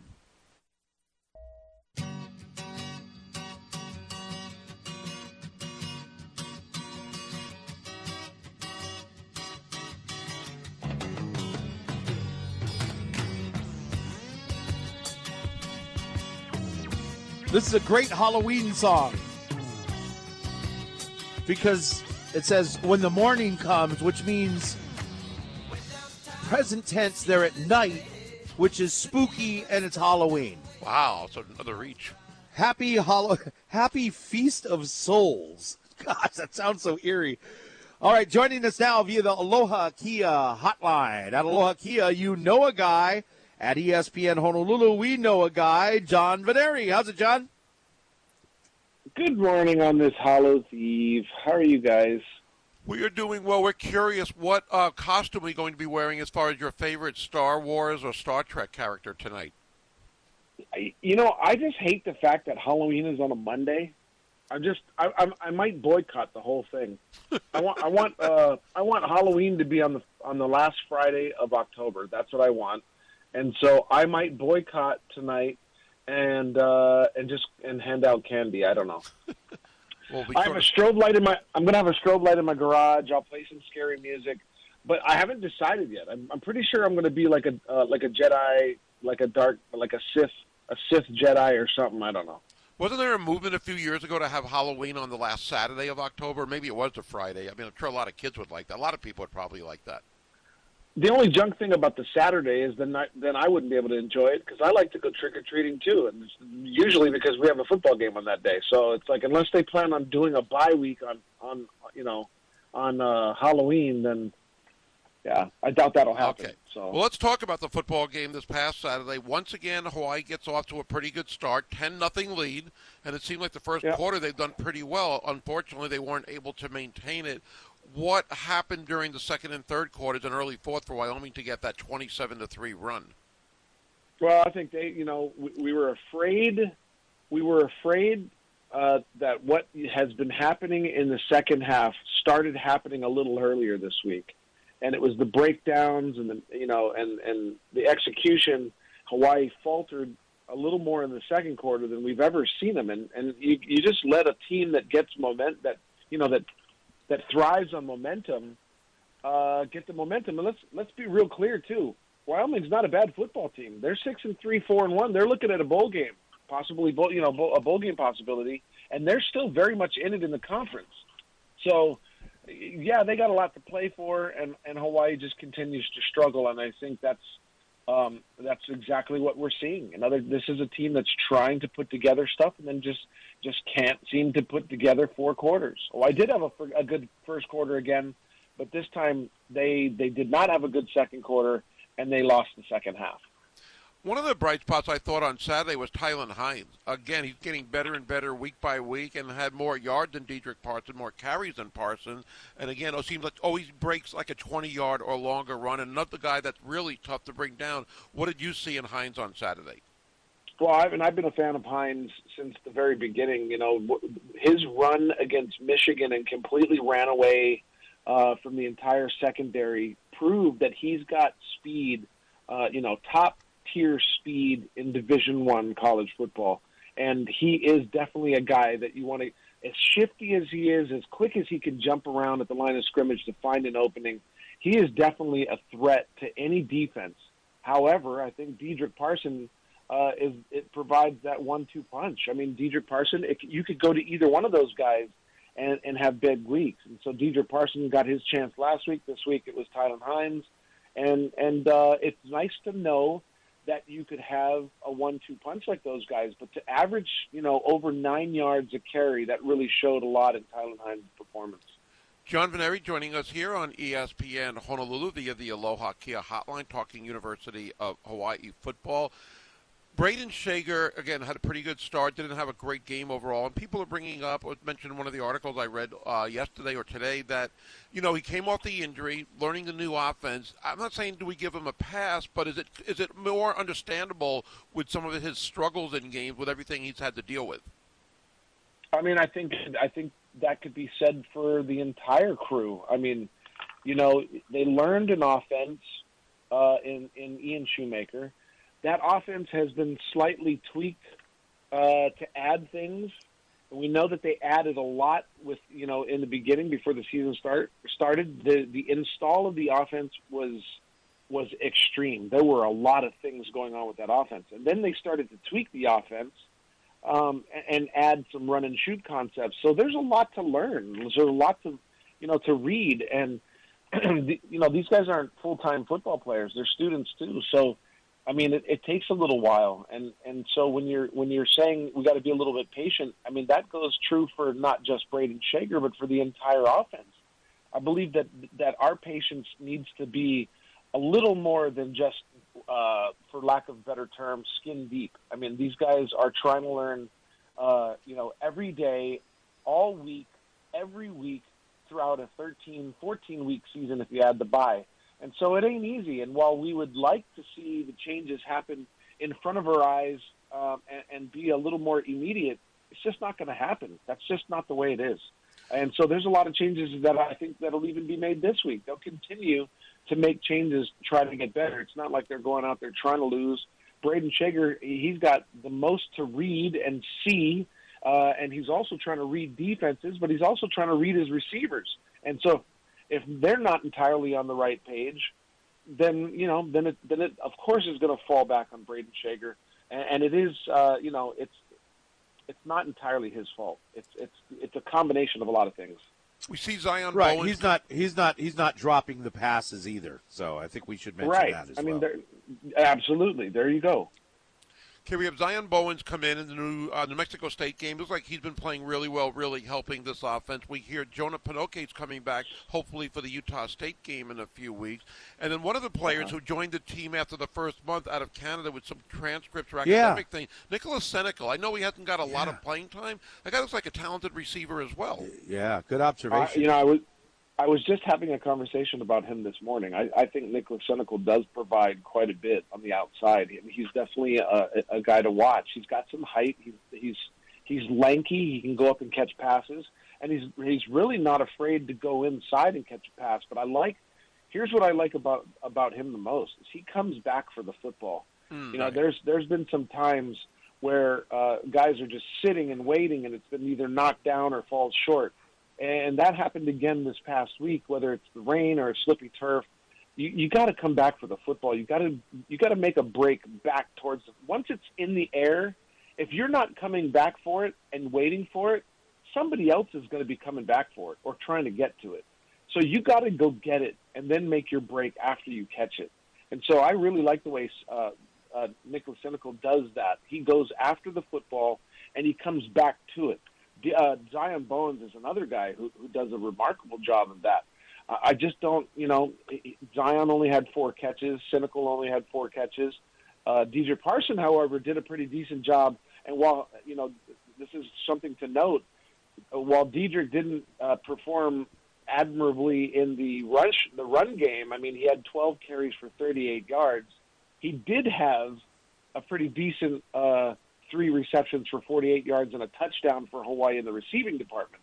So he's a double threat. But I do like, Zion Bowens, the way he catches balls. Even Tamatoa Mokiao-Atimalala, he does a good job of running what a lot of us know as run and shoot routes. Those slant routes, out routes. He does a great job at catching those. So there's still just a lot to learn and a lot to put in. And I think we'll see a lot of changes in the offense in year 2 under Timmy Chang. Just very difficult to do it mid-season or even a quarter of the way through. When you look at the defensive side, I think a couple of players have really stood out over the last month or so. Peter Manuma, 2 interceptions on Saturday. Looks like this guy, I know people said he reminds him of Nate Jackson. I've heard that comparison a few times. Still a freshman, so he's got so much time left. And then you look at Logan Taylor. I know he's a senior, again, leading the team in tackles once again. I don't know when Isaiah Tufango is coming back health-wise to get cleared, but how could you take Logan Taylor out of that starting lineup? I mean, I don't see how you can take him out either, but, Isaiah Tufango was named the starter for a reason. Obviously, he's hurt, and it would really suck to think that if there are people out there that are thinking, hey, we hope he doesn't come back because Logan's so good. But you got to find a way to get Logan on the field, whether it's as a Sam backer or rushing on the edges. But he is definitely a guy that can see. He can see an offense at the snap of a ball, and he reacts so quickly, and that's what accounts for him doing yet again. He had more solo tackles than the next guy had the total tackles. So he's with 13 tackles, he's just a guy, and a sack. Let's not forget he had a sack too. And so he is providing some of that stuff up front at the line of scrimmage that allows guys like Peter Manuma to come away with a couple of picks, because if you look at some of the plays that Wyoming ran at the time that Peter was able to intercept, like for instance, the first interception, he was all alone. Quarterback was pressured into throwing that way quicker than maybe he wanted to. Yeah. And I think that has a lot to do with those guys up front, Blessman Ta'ala, Tui Tupo, and Logan Taylor even getting through. And that shows and is a great example of how somebody that's playing fast and playing strong up front can disrupt an entire second level and third level on defense and really confuse an offense or make you do something that you shouldn't be doing or don't want to do. And that was a good case in point with Peter picking off 2 balls. I thought it was great. It was awesome. John, thank you very much for joining us. We'll see you on TV and hear you on the radio next weekend. Thank you, brother. Thanks, John. I appreciate you guys watching. Thanks, and go Bows. Hopefully we can get a win in Fresno. Right on. That's John Veneri, play-by-play for University of Hawaii football on the Aloha Kia hotline at Aloha Kia. See ya in a Kia. And you know what? It's all positive at this point. I still think if we get a win, that's great. And, you want to win more for the psyche of the players and the coaches to be rewarded after working, their butts off all week and, playing their best for 4 quarters. But you know what? I've still seen improvement from game to game.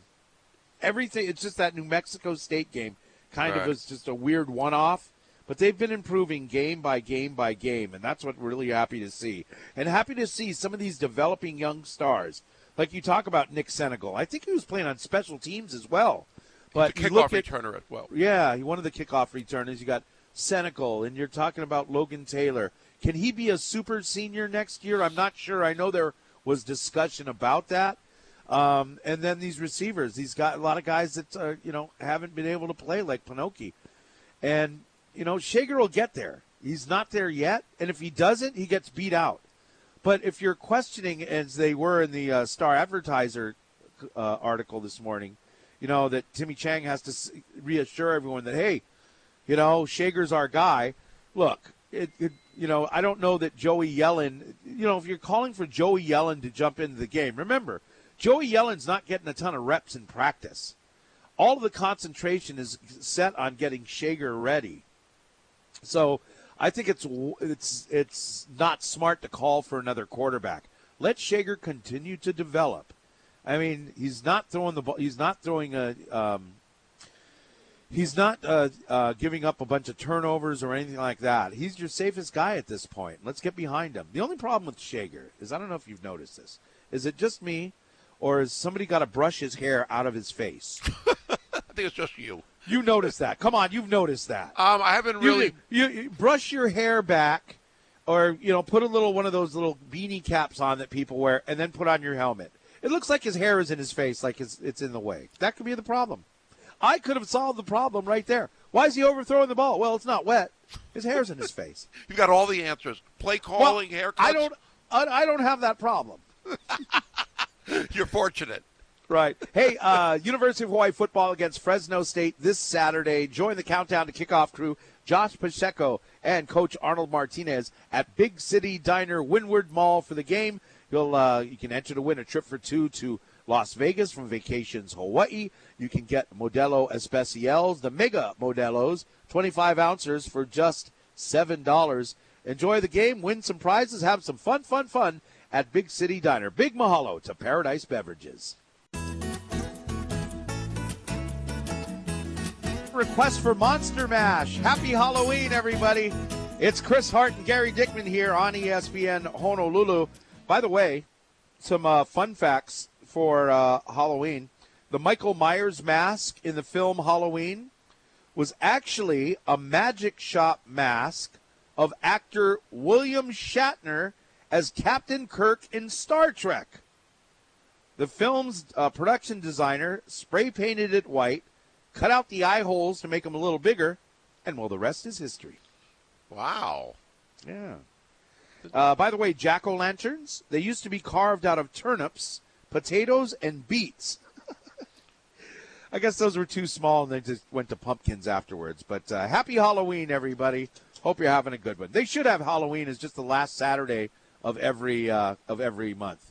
Not every month. That'd be even better, every October. I mean, every year. Sorry. At the end of October. Have it the last Saturday of every October. And it's not like we're going to forget. You don't forget when Thanksgiving is. Right, exactly. It would be better for families. It would be better for retail stores. It would be better for nightclubs and bars. Better for everybody. It would be a win-win. I don't think football would be the reason you don't do it, but I know some people might not love it. And then you're not running into obnoxious coworkers with their Halloween costumes at work. Yeah. As my wife goes to work in her Halloween costume today. That's a good point. That's a good point for sure. All right, 808-296-1420, our number. You can call in or text the Zephyr Insurance text line. Talk a little bit more about University of Hawaii football. I know we've mentioned the names already, but when I look at this running game, I am so impressed every week with Tylan Hines and Dedrick Parson. Those guys seemingly get better and better. Again, for Hines, his first 100-yard game, and he was just explosive. What a great tandem they have. Yeah. You have to credit the offensive line when you talk about these two guys. It's not all the offensive line, obviously, but every time you mention a running back, you mention this offensive line. They deserve the credit. They do that. I think they've done a really good job, again, letting up just one sack on Saturday. Talking about the offensive line in another aspect, but for a team that's number 4 in the country or was number 4, the offensive line has done well. They've been mixing and matching here and there. Solo Vaipulu gets a second start of the season, probably going to play in 2 of the 4 remaining games, and that's it. Yeah. But they haven't had the offensive line intact. Right. Yesterday, Blessman to all his brother had to play center. Maurice, yeah, he did that a little last year. Right, but what I'm getting at is he's your third option at center. Yeah. So that they have been not really rotating, but putting guys in, plugging them in when needed, and they have done a good job. The passing game, again, we know it's not where we want it to be, even though we've seen glimpses here and there. Zion Bowens has had a couple of long touchdown passes. It's getting better. But you look at the running game, these guys are so explosive. And, again, every game with Hines running one for over 20, Parson, his running game is really good. Even when he's having an off game, he's getting 70, 80 yards. And then he had that middle screen for his first touchdown catch. Yeah, that was great. That was a great play call. It was a great play call. Talking about some of the other play calls, I thought that, and no one's mentioned it, or I haven't seen it, I thought we got in the red zone and we tried to get too fancy, settling for field goals. And because instead of just going, you know what? Here's a guy that's running for 9 yards a carry. Here's another guy who is just a workhorse up the middle. We got a great offensive line, and we're working on halfback whatever throws. And, they didn't work out. I mean, you saw Dior Scott kind of run around for his life and then kind of heave the ball up. It was. I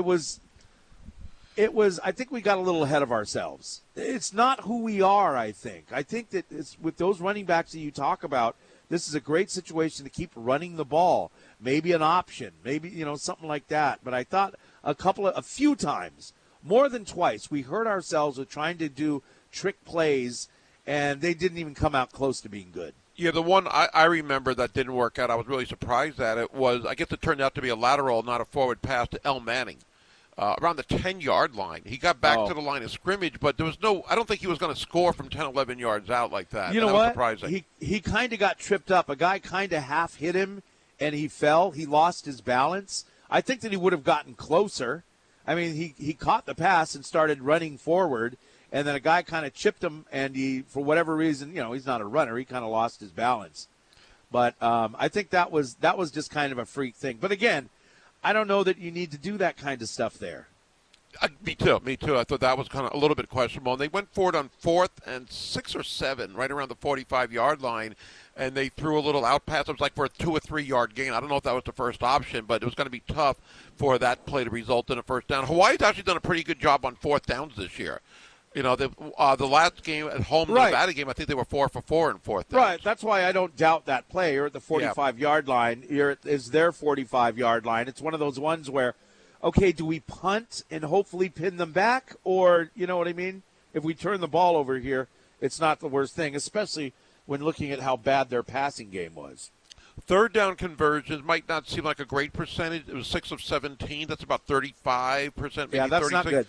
not good. But it's not good in itself. But the Hawaii average 2 weeks ago was 26% on 3rd down. So it looks like they've gotten a little bit better. I know it's not the number you want to be at, but that's at least one or it's two improved. more. That's not the sample. It's not 33 out of 100. And this is a very small number. That means with the number of first down, 1 or 2 maybe more. That's not that big a deal. I think it could be, though. I mean, that could extend a drive or extend a couple of drives. And you don't get a ton of drives, so I think it can make a difference. Maybe, but at the same time, you need to be up around 40%.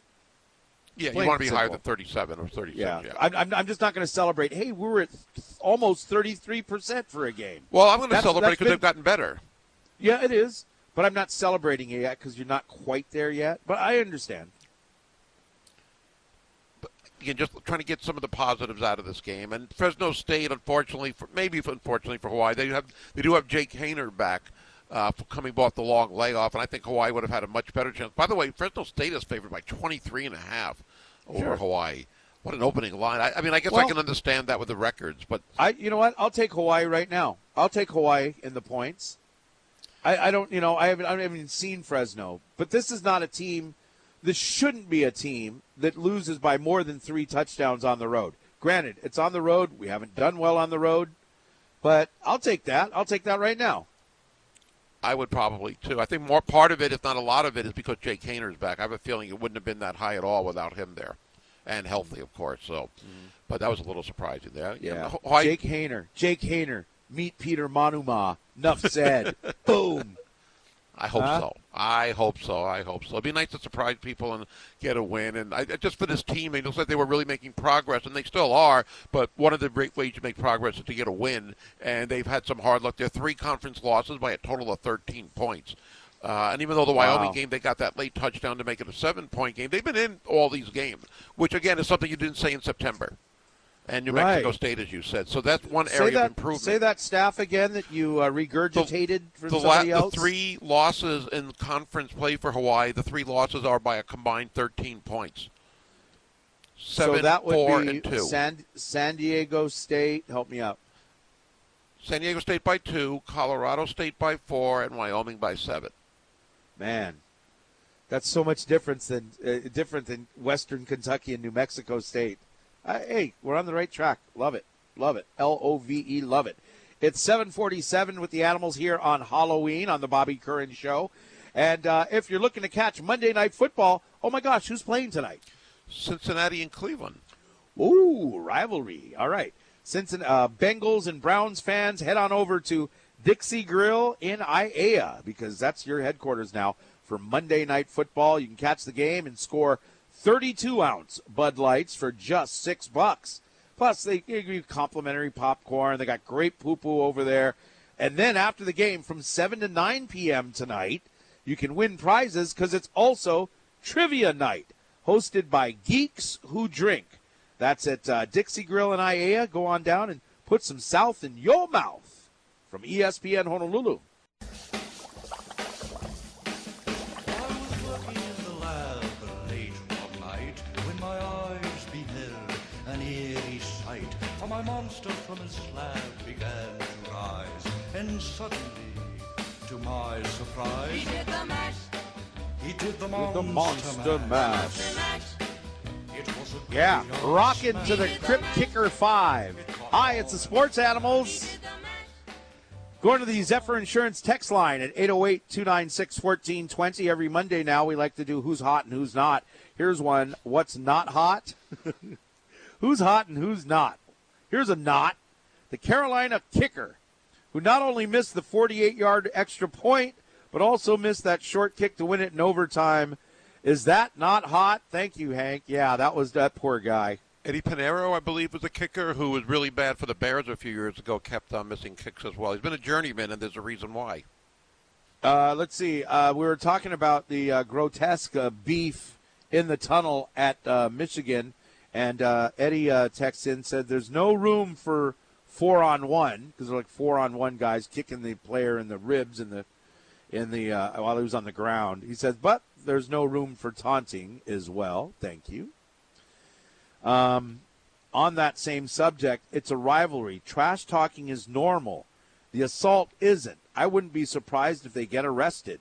And I think there's a lot of people that want them to get arrested. Including Jim Harbaugh's come out a couple of times since Saturday and said that. Mm-hmm. Somebody was swinging a helmet at one of his players. I mean, I didn't see the video on that, but wow. Harbaugh said that. And one of his players might have suffered a broken nose, I would imagine, as a result of that. Again, that's Harbaugh saying that, but that's even more severe, of course, if they do something like that. Come on. Yeah, we got another text. No excuse for Michigan State football players. Those players that beat up the Michigan guys should be suspended for the rest of the season. Goes on to say, Gary, so the guy who was happy that his team won gets beat up and you're blaming him? I'm not so much blaming him. I'm saying I can understand. I'm not excusing what Michigan State did. But if you're running into a whole bunch of opposing players and celebrating like that 5 feet or less in front of them, well, you're kind of asking for trouble. What do you expect them to do? Go, yeah, good game, see ya. No, you got to do celebration like that right next to them? Come on. So, again, he didn't deserve what he got, but I can understand why they reacted like that, even though it was wrong. I think if you're going to smack the guy, you do that. But when he's on the ground and you all start punching and kicking, no, you don't do that, whether he was trash talking or not. Of course not, yes. Talking about who's hot and who's not. You know who's not? The Green Bay Packers. That's what I said. Yeah, I'll have them. Listening, Pacheco? They are not a playoff team right now, not at all. And Aaron Rodgers, I'm sure, misses Devontae Adams. Patrick Mahomes probably doesn't miss Tyreek Hill as much. But Aaron Rodgers and that offense, wow, they're just not a good football team. And they went up against Buffalo, of course, but still, this is not a playoff team. Tua can beat Buffalo. Why can't they? But they're not as good. Yeah, there you go. They're not hot. Game's really slowing down for Tua. Sorry, inside joke. It's just some of these cliches that people use when they don't know what they're talking about. It amuses me. We were talking about Tua Tagovailoa, who, by the way, is number 1 in QBR in the NFL. Another guy, a very surprising quarterback, number 4 in QBR. A guy said Gary always says is bad, he's horrible, he sucks. And that's Geno Smith, number 4. By the way, Marcus is number 6 in QBR in the NFL out of all those quarterbacks. And we got a text here. It says credit goes out to Coach Vince Pappas, Gesser, Arsenault, Chang, Howe, Mariota, Tagovailoa, Cordero. Yeah. But he doesn't live in Hawaii anymore. Oh, really? I thought he moved to Las Vegas. Oh, I didn't know that. Or is he just doing a lot of work in Las Vegas? Well, he had Delora. Didn't he have Delora as well? Yes. And thank you for your text. We'll do more coming up here on ESPN Honolulu. Happy Halloween! Also, Russell Baxter on the NFL in about 20 minutes on ESPN Honolulu.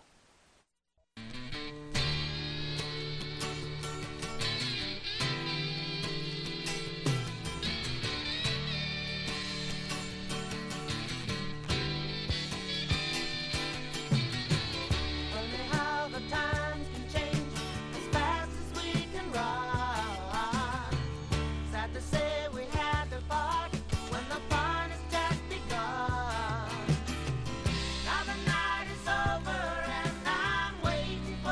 It's a morning of breaking news on this Halloween with the sports animals on ESPN Honolulu. Auburn coach and former Boise State headman Brian Harsin, you're fired. Be nice to have a job where if you do get fired, they pay you an incredible amount of money to leave and not work there anymore. $15.5 million is his parting gift. What else? Well, you also get $7.5 million of that within 30 days. Woo! Within 30 days. And we were earlier going like, I wonder where he can work. Can he do this? And it's like, why work? Yeah, I know. Why do it? I know. It's a great job to have. Go coach a high school somewhere and enjoy your life with stress-free. Also, this just in, a Stanford student has been suspended from serving as their tree mascot. What is going on? I hate it when that happens. I mean, I didn't hear this story until recently, but not good news there for the Stanford tree, which is a weird mascot in itself anyway. No, it's not. How do you have a tree as a mascot? What do you mean? No, it's not. Well, ask anybody at Punahou. Our mascot was a tree until they now have an O with wings on it. But that's our mascot. Nothing wrong with having a tree mascot. I don't know. What's the mascot of your New York high school? We were the Warriors. Going to put them down? Yeah, very original. Yeah, I know. Warriors or Tigers? Let's go Mahogany. You're the Warriors or Tigers? No, I'm just saying those are the. I'm just saying. You said very original. I said like Warriors or Tigers. Tigers is a very common nickname as well. No, it's not. It's not. Have you been out lately? How many Tigers do we have in Hawaii? I didn't say in Hawaii. I just said all over. I meant all over. I don't think you're paying attention. By the way, the Stanford tree, he got suspended because he ran onto the field unfurling a banner that read, "Stanford hates fun." And Stanford said, "That's right, you're fired."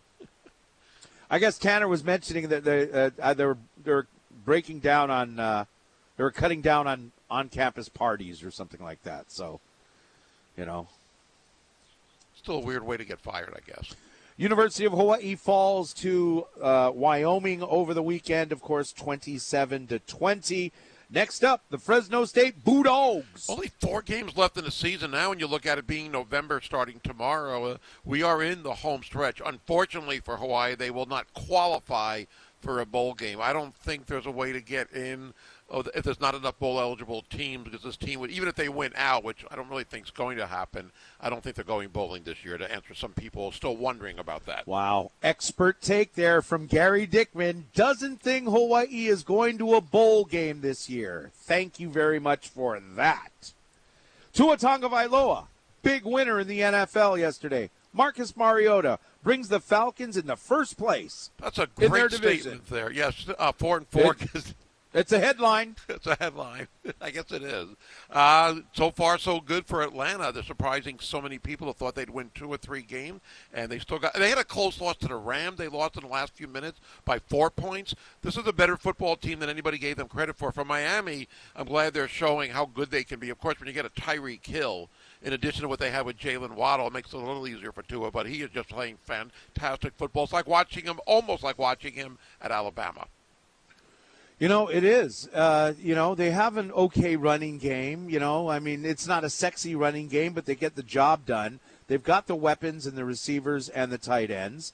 They've got the offensive line. They went out and improved that in the offseason, and their defense is their defense. In the beginning of the season, their defense actually won them some of those games. But now that Tua's been out and he's kind of, shaking off the rust from last year, Tua is in full swing, and that just, that offense, they've catered around Tua Tagovailoa. It's almost like he didn't have the support with his former head coach, did he? No, or not his like ownership, right. Or the owners. Hey, let's go out and get Tom Brady. Who would you rather have this year, Tom Brady or Tua Tagovailoa? Enough said. Easily Tua. Though Brady did lead the league in passing yards going into yesterday, but yeah, I'd rather have Tua. Not only today, but long term as well. Yeah, he leads in passing yards because they're probably playing from behind. Yeah. The Dolphins, I'd rather have the quarterback who's most efficient, who's leading the league in QBR, than throwing for the most passing yards. Ryan Fitzpatrick used to throw for a lot of passing yards.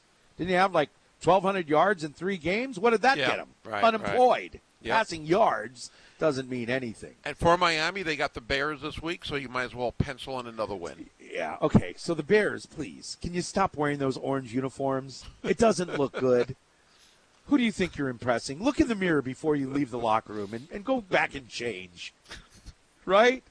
Is it just me, or is it stop? Yeah, I mean, if you wear them once, you know, I don't like that either, because a lot of teams have that alternate jersey that they'll wear, the color rush on Thursday night that they did a few years ago. I like the old traditional uniform. The NFL uniforms are kind of cool because of the history, tradition.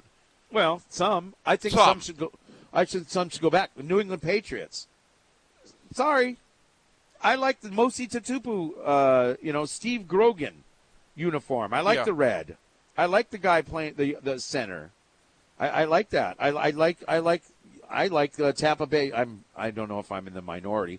I like Tampa Bay's creamsicle uniforms. I love those uniforms. They're beautiful. I like them, but I love what they have now. I think that's great. Although maybe the worst uniform I've seen in the NFL, and I'm being honest, are those mustard jerseys that your Steelers wore. Looks like they were prisoners from the 1930s or something like that. They don't wear those anymore. They haven't worn those in a little while. Okay. Those are the worst. I mean, those are the worst ones I've ever seen. They look like something out of an old movie. Right, that's an alternate jersey, and I believe a couple of years ago they said that they were retiring them. But when you have if you're the Chicago Bears, you're the monsters of the Midway. You don't change your uniform. With the Lions going all gray, they wear their all grays. That's okay, because they're just so bad and they haven't been good in our generation's memory. But if you're the Chicago Bears, the Yankees wouldn't all of a sudden come out in an orange Yankee uniform, right? You know, exactly. I mean, you wouldn't get rid of the pinstripes with a third uniform if you're the Yankees. If you want to increase, revenue by merchandise sales, here's a thought: fire your GM and go out and win some games. People will show up to the games. That'll help. That'll really help. I'm no expert. I'm just saying. It's okay. Hey guys, Zephyr Insurance text line open for you now. 808-296-1420. We were wondering about Logan Taylor, and yes, I heard what I heard is correct. Thank you, Chemo, for the text. Logan Taylor is listed as a senior, but has one more year after this season. So he still can be a super senior. I've said this before, but with the players that are coming back next year, or even the players that some of them are leaving that are seniors, I wish this team had a chance to have a full off season, a normal off season. I'm not making excuses, but I think this team would have played so much better. And again, we're seeing the improvement. We like a lot of things that we've seen. I think the future looks brighter than it did a month or two ago, and even in the preseason or off season. But I wish some of these players had that extra year. I'm glad that Logan Taylor does have that. I think he's just going to have another fantastic year after what he's done since replacing Tufanga. He's been unbelievable. Yep. Let's see. Thank you for the text. This one says, now that we are out of the running for a bowl game, would love to see those true freshmen who are pegged to redshirt get an opportunity to get experience in the next 4 games. I don't know. Okay, if you do that, are you giving up? I mean, I think you also, some of these seniors, all of a sudden you're going to take Elle Manning out and just say, hey, sit down we got another left tackle, we want to give him some experience. I don't know that you do that. I think that you play to win the game. Totally. And I know Timmy was asked that and called the coach a few weeks ago and kind of said he still wants to win games. He'd love to see these guys get some playing time, but not at the expense of losing games or not giving his team a better chance to win. So, yeah, you're not going to just bench some of these guys because of that. I mean, if you get the bowl game, you get those extra practices for those young players, but that's not going to happen. Still, I think in football it doesn't work like maybe other sports where you can have a guy or two, get some playing time. It doesn't work that way. Yeah, you're not going to tank to get a first-round draft choice in college. Yeah. You want to win some games so that you can get recruits and go, hey, they're turning this thing around. I'll be a part of that. Yeah. No rewards for losing. Daryl, thank you for texting in. This is What's Hot and What's Not Monday with the Sports Animals on this Halloween. And here's one. Oh, I forgot about this. This should have been one of our headlines. The Raiders are not. Who's hot and who's not? Raiders are ice cold. Daryl says it took them 58 minutes of the game to cross the 50-yard line, losing 24-0. You know what? I think Brian Harsin would do a better job with the Raiders than what's his name? Josh McDaniel, I don't know if he's going to get fired anytime soon. But you got to. Well, I mean, Nathaniel Hackett supposedly was going to get fired if they lost to Jacksonville yesterday, the Denver coach, but the Raiders not much better. Not that better at all. Denver is having a better year than the Raiders. I mean, to get shut out, that's hard to do in the NFL, and it's been a while since they shut out. You got Devontae Adams and Carr. You got Josh Jacobs. I think Josh McDaniel, who took all the blame, which means nothing, but he's smart to say it, I guess. He is not helping this team at all. Not yet.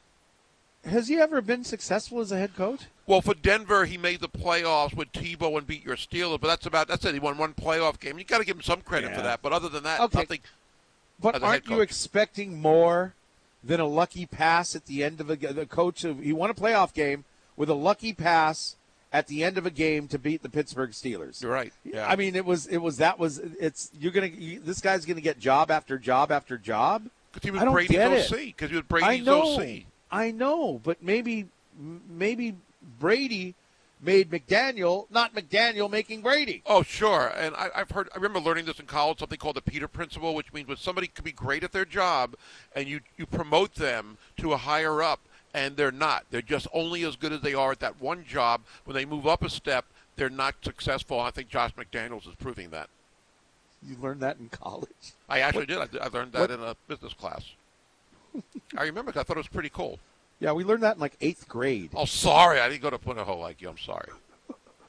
Hey, but you went to the home of the Warriors. But I remembered the Wantagh High Warriors. That's right. I remembered it, too, about the Peter Principle. But I think that's part of the deal with Josh McDaniel. I just don't know if he... Why is it called the Peter Principle?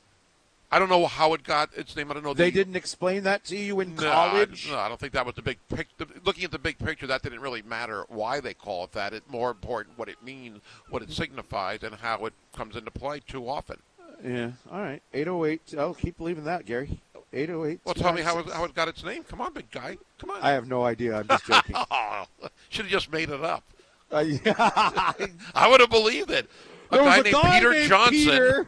Yeah, Peter Johnson came up with it. No, I didn't learn that in 8th grade either. I'm just kidding. I'm trying to give you. But doesn't that come into play for some coaches? We've seen that with college coaches going to the NBA. It goes like that in life. It goes like that in life. Yeah. That's why it's something they actually teach in college. You could say that happened with Greg McMackin. Although Greg McMackin did have a great staff of assistant coaches. Yeah. But you could say that happens with Norm Chow. Oh, yeah. Perfect example. Perfect. And speaking of Halloween, that was his last game. Remember when he coached Air Force, and they lost rather decisively the next day he was fired, but Halloween was his last game as a UH coach. All right, folks, keep the texts coming in at 808-296-1420. Russell Baxter is going to join us on the NFL coming up next. He's an NFL historian and a founder of websites and things like that. It's very cool. Very good guest. Couple of more texts. It would make sense for the Stanford football team to have a tree as a mascot if their name wasn't literally the Stanford Cardinal. LOL. So he's making it funny. Yeah, I know. But they're not the Cardinals. What do you mean they're not? Is this something they're not called the Cardinals? Well, that's their nickname, the Stanford Cardinal. Right. And they're not named after a bird. No, I know, but that is their. That was why it was a funny joke he's mentioning. They're named after the color. And Gary, don't say guys because this is all Gary. John Fox was the coach during the Tebow years. Okay, Josh McDaniels coached him in that playoff win against Pittsburgh. I don't know. Tanner? Get your facts straight, Dickman. Come on. Come on, Tanner. I know he's going to verify this. Is Tanner still there? No. Okay, we'll save our other one. Oh, we're talking about the brawls in the stadiums. It's almost regularly Hank is texting in. It seems like it the last couple of weeks. When you look on social media, and I've seen videos either from TikTok, Twitter, Instagram, there's a lot of fights at football games with fans. And I don't know if it's because of, more than any other sport, and maybe just because people are showing them, or are there just more fights? Some of them are really, really ugly. Really brutal. Most of them NFL, actually, the ones I've seen. A few baseball ones lately, but I see so many. It's scary. I think they're probably just showing them more. I think there's always fights in the stands. You know what? We don't have fights in our stands at UH, do we? We've not now and hardly ever over the years. We've had one or two that people used to bring up, but no, compared to other cities, other colleges, other venues, no. So that's one. The only thing's going to break out between a couple of senior citizens, like, "Hey, that's my backrest." No, that's my backrest. You're sitting on my backrest. Okay, we'll get more texts coming up on 808-296-1420. We are going to talk with Russell Baxter from fansided.com, NFL Spin Zone, and the profootballguru.com, because he is our pro football guru. Russell Baxter joins us coming up next. Hey, folks, it's going down at DB Grill in Kapolei Commons.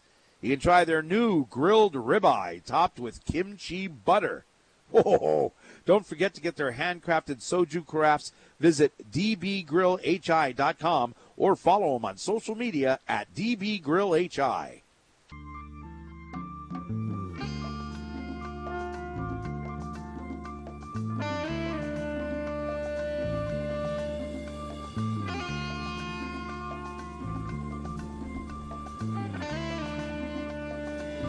Happy Halloween! It's Chris Hart, along with the Black Magic Woman, Gary Dickman, on ESPN Honolulu. Joining us via the Aloha Kia hotline from Fansided, NFL Spin Zone, and ProFootballGuru.com, Russell Baxter joins us. Russell, how are you this morning?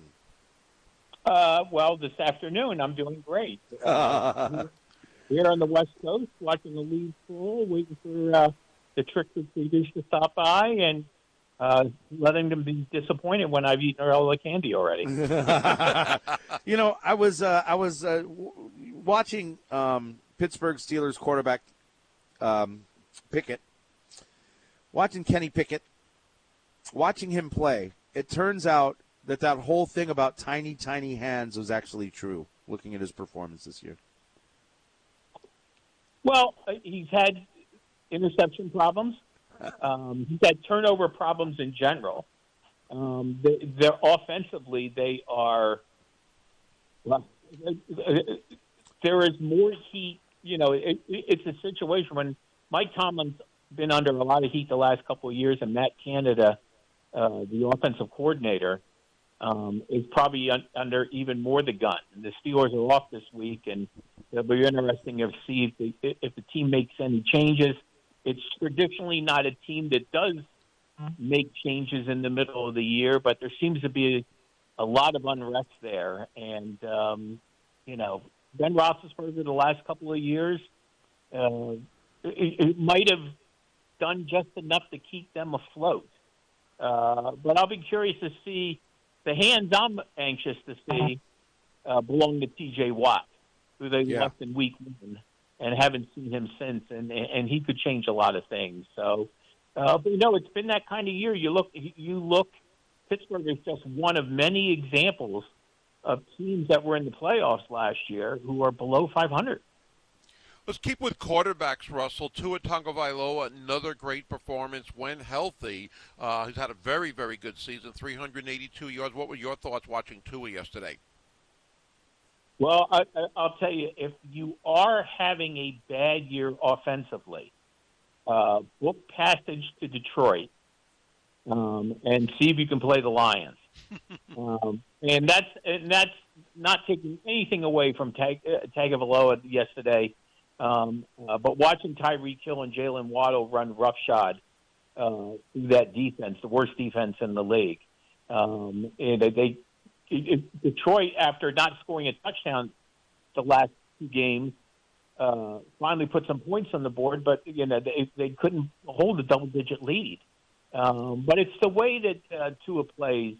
You have to be impressed. The rapport he has with Hill and Waddle is pretty impressive with Tyreek Hill because it's his first year with him, and Tyreek Hill just he's uncatchable, for lack of a better word. I mean, He didn't even score a touchdown yesterday, but I think he had 188 yards receiving. You know, when he was dealt and people scratched their heads on how much the Dolphins gave up for him, but he's worth it. I mean, he's still a young guy. I mean, think about this. You know, I do pieces about guys who are on Hall of Fame pads, and ignore what Tyreek here in the league, guys. Here in the league, every year, 3 times. Russell, we're losing. You're cutting in and out. I'm not sure if you're in a bad area or not, but we're losing half the words you're saying. Oh, okay. Well, just concentrate on the good words. Okay, that's better right now, at least. I haven't moved. I haven't moved. Well, something worked. There we go. Okay. So Tua Tagovailoa in Miami, the way they're playing, I mean, we're obviously fans here. We're not trying to be biased, but this looks like a definite playoff team. I want to know how you see them as far as come January. Well, I thought of them as a playoff team. I thought the Dolphins would return. They haven't been in the playoffs since 2016. I thought they were on path because just the overall work that Chris Greer has done with this team. And, Mike McDaniel is kind of a somewhat unknown commodity. He was in San Francisco as offensive coordinator, I believe, just the 1 year with that title. But he's come in. You look at what they are defensively, they're a little erratic, but they have playmakers on defense. And, you just think about the competitive balance in that division now. It used to be owned by New England, and the Bills and Jets and Dolphins just kind of dragged their feet. No one in the AFC East has a losing record right now. By the way, no one in the NFC East has a losing record right now. And meanwhile, you look at the NFC South, and Atlanta's 4-4 and lead the pack, and Seattle's a big surprise. We're near the halfway point, but there's still some startling surprises. But I think some people forget that the Dolphins missed the play in 2020, and last year missed the playoffs as a 9-8 team. Right. So they're right there. They're a far cry from it. What's funny is, people. Do you remember when it was tank for Tua? Yeah. And as that turned out, it's like I know there's a national talk show host accused this year. I won't mention his name, but he told us the year that Atlanta and Seattle were tanking this year. Are there any updates on that? Wow, interesting. We're talking the NFL with Russell Baxter from Fansided NFL, also the NFL Spin Zone, and he's the founder of the ProFootballGuru.com site. Check that out. Also check him out on Twitter at Bax, B-A-X Football Guru. Joining us here via the Aloha Kia hotline on ESPN Honolulu. Atlanta, according to Las Vegas before the season started, was projected to win 2 games. They've won 4 already. Marcus Mariota, another quarterback we follow here, looks like he's having a pretty good year where some people thought he was just like a Band-Aid fill-in type of quarterback till Ritter became ready to start. Desmond Ritter, the rookie out of Cincinnati. What have you seen with Marcus Mariota so far this season? What I've seen from the Falcons, remember they lost their first 2 games. They blew a big lead against the Saints. Then they were getting blown out by the Rams and then made things interesting with a lot of hustle, special teams, and so on. And now they've won 4 of their last 6 games. And the thing that really strikes me, guys, about the Falcons is their physicality. They have a very physical ground attack. It's, multifaceted with a couple different backs and so on. I think the offensive line has played a lot better than they would have, maybe many people thought they would have. I think Mariota has been a steadying force. Yesterday, Carolina was. I mean, the Falcons were dying to give that game away yesterday, and especially on the the end of the game where they gave up the Hail Mary, and they got pushed around by the Bengals early in that game, but they came back and made it close before halftime, and then things kind of came apart. There's a lot to be said for the Falcons. They're a pain in the you-know-what, but that game against San Francisco a couple of weeks ago where they beat the Niners 28-14 and basically just crammed the ball down the 49ers' throat, that to me was very eye-opening. And who knows, they damn near pulled out that game against Tampa Bay, and I'm sure Falcon fans still upset about that Grady Jarrett roughing the passer call. Right. And the Rams game, they came close to winning it again, only losing by 4. Russell, tomorrow is the trade deadline. We hear rumors about Kareem Hunt, maybe Bradley Chubb. What have you heard as far as players expecting to be on the move tomorrow? Yeah, I've kind of heard the same things, and I think what happens a lot of times with this is you hear names leading up to it, but then all of a sudden you'll get a Christian McCaffrey deal where there was suspicion that Carolina might do that, and then they turn around and do it. We saw James Robinson go to the Jets, dealt by Jacksonville. That had a lot to do with Breece Hall getting hurt and so on.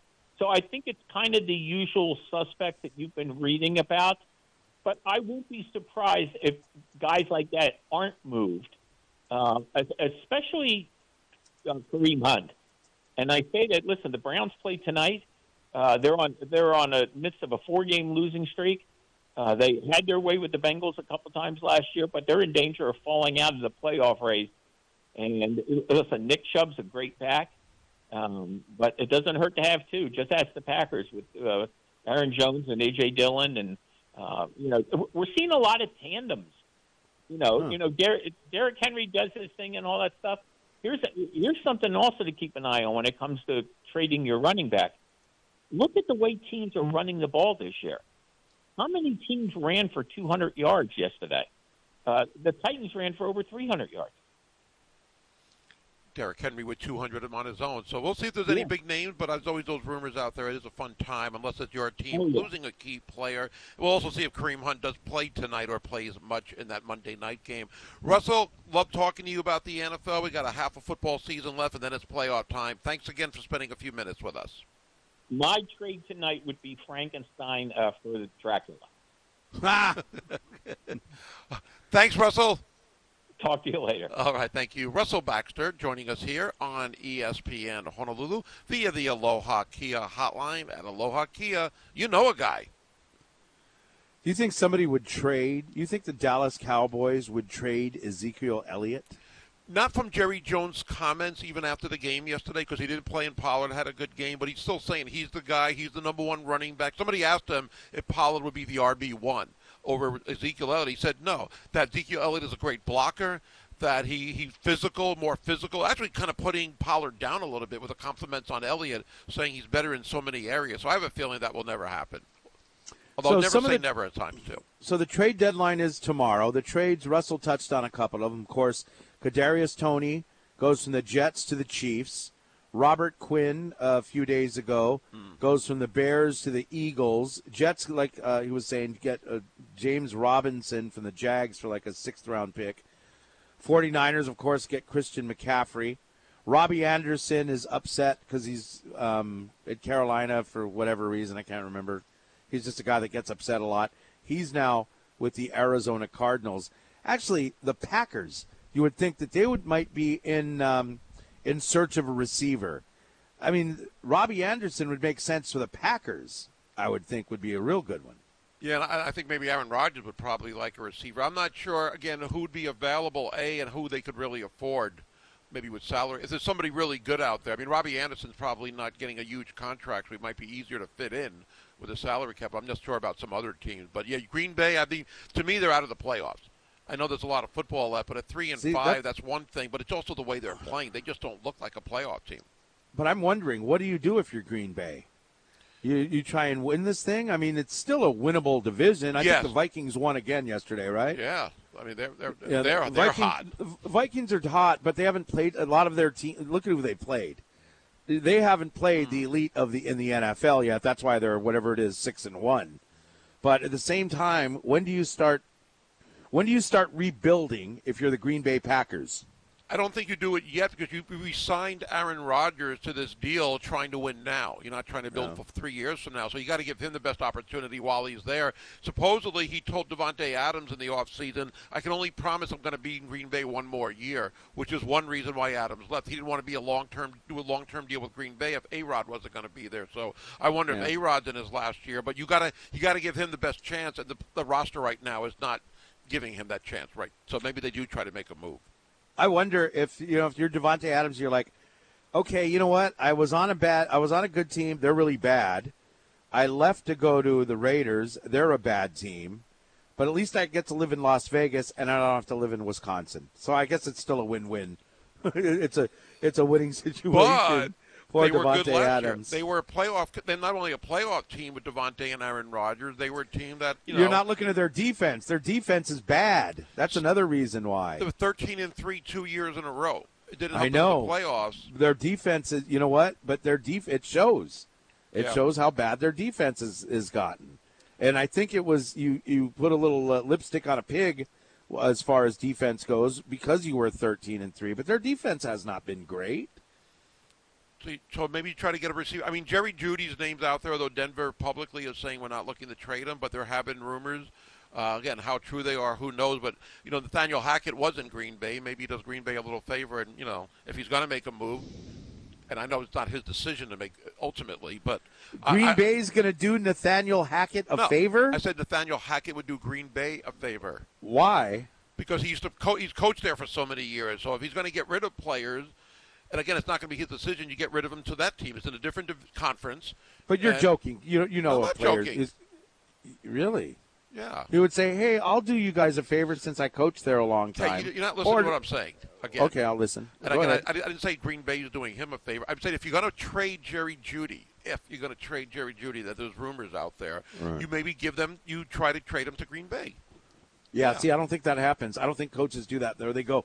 And second of all, it's not his say. I just said that. I've said that a couple of times. Ultimately, it's not the his head call. coach. The head coach doesn't go, "Hey, I think I want to do these guys a favor, Mr. GM. Can you send him to my former team?" But you're saying it wrong. I'm saying if you're going to trade the guy, why not? Because I think you trade the guy for the best value you're going to get. Right, of course. I don't know that. that Owen goes into it going, "Who can I? They were really nice to me, and I'm probably going to get fired here. Maybe they'll take me back." But if Green Bay is going to give the same offer as another team, you give them to Green Bay. That's my point. All right. Very, very good. Very good. Buffalo Bills look unstoppable in the AFC. Did we forget to take a break?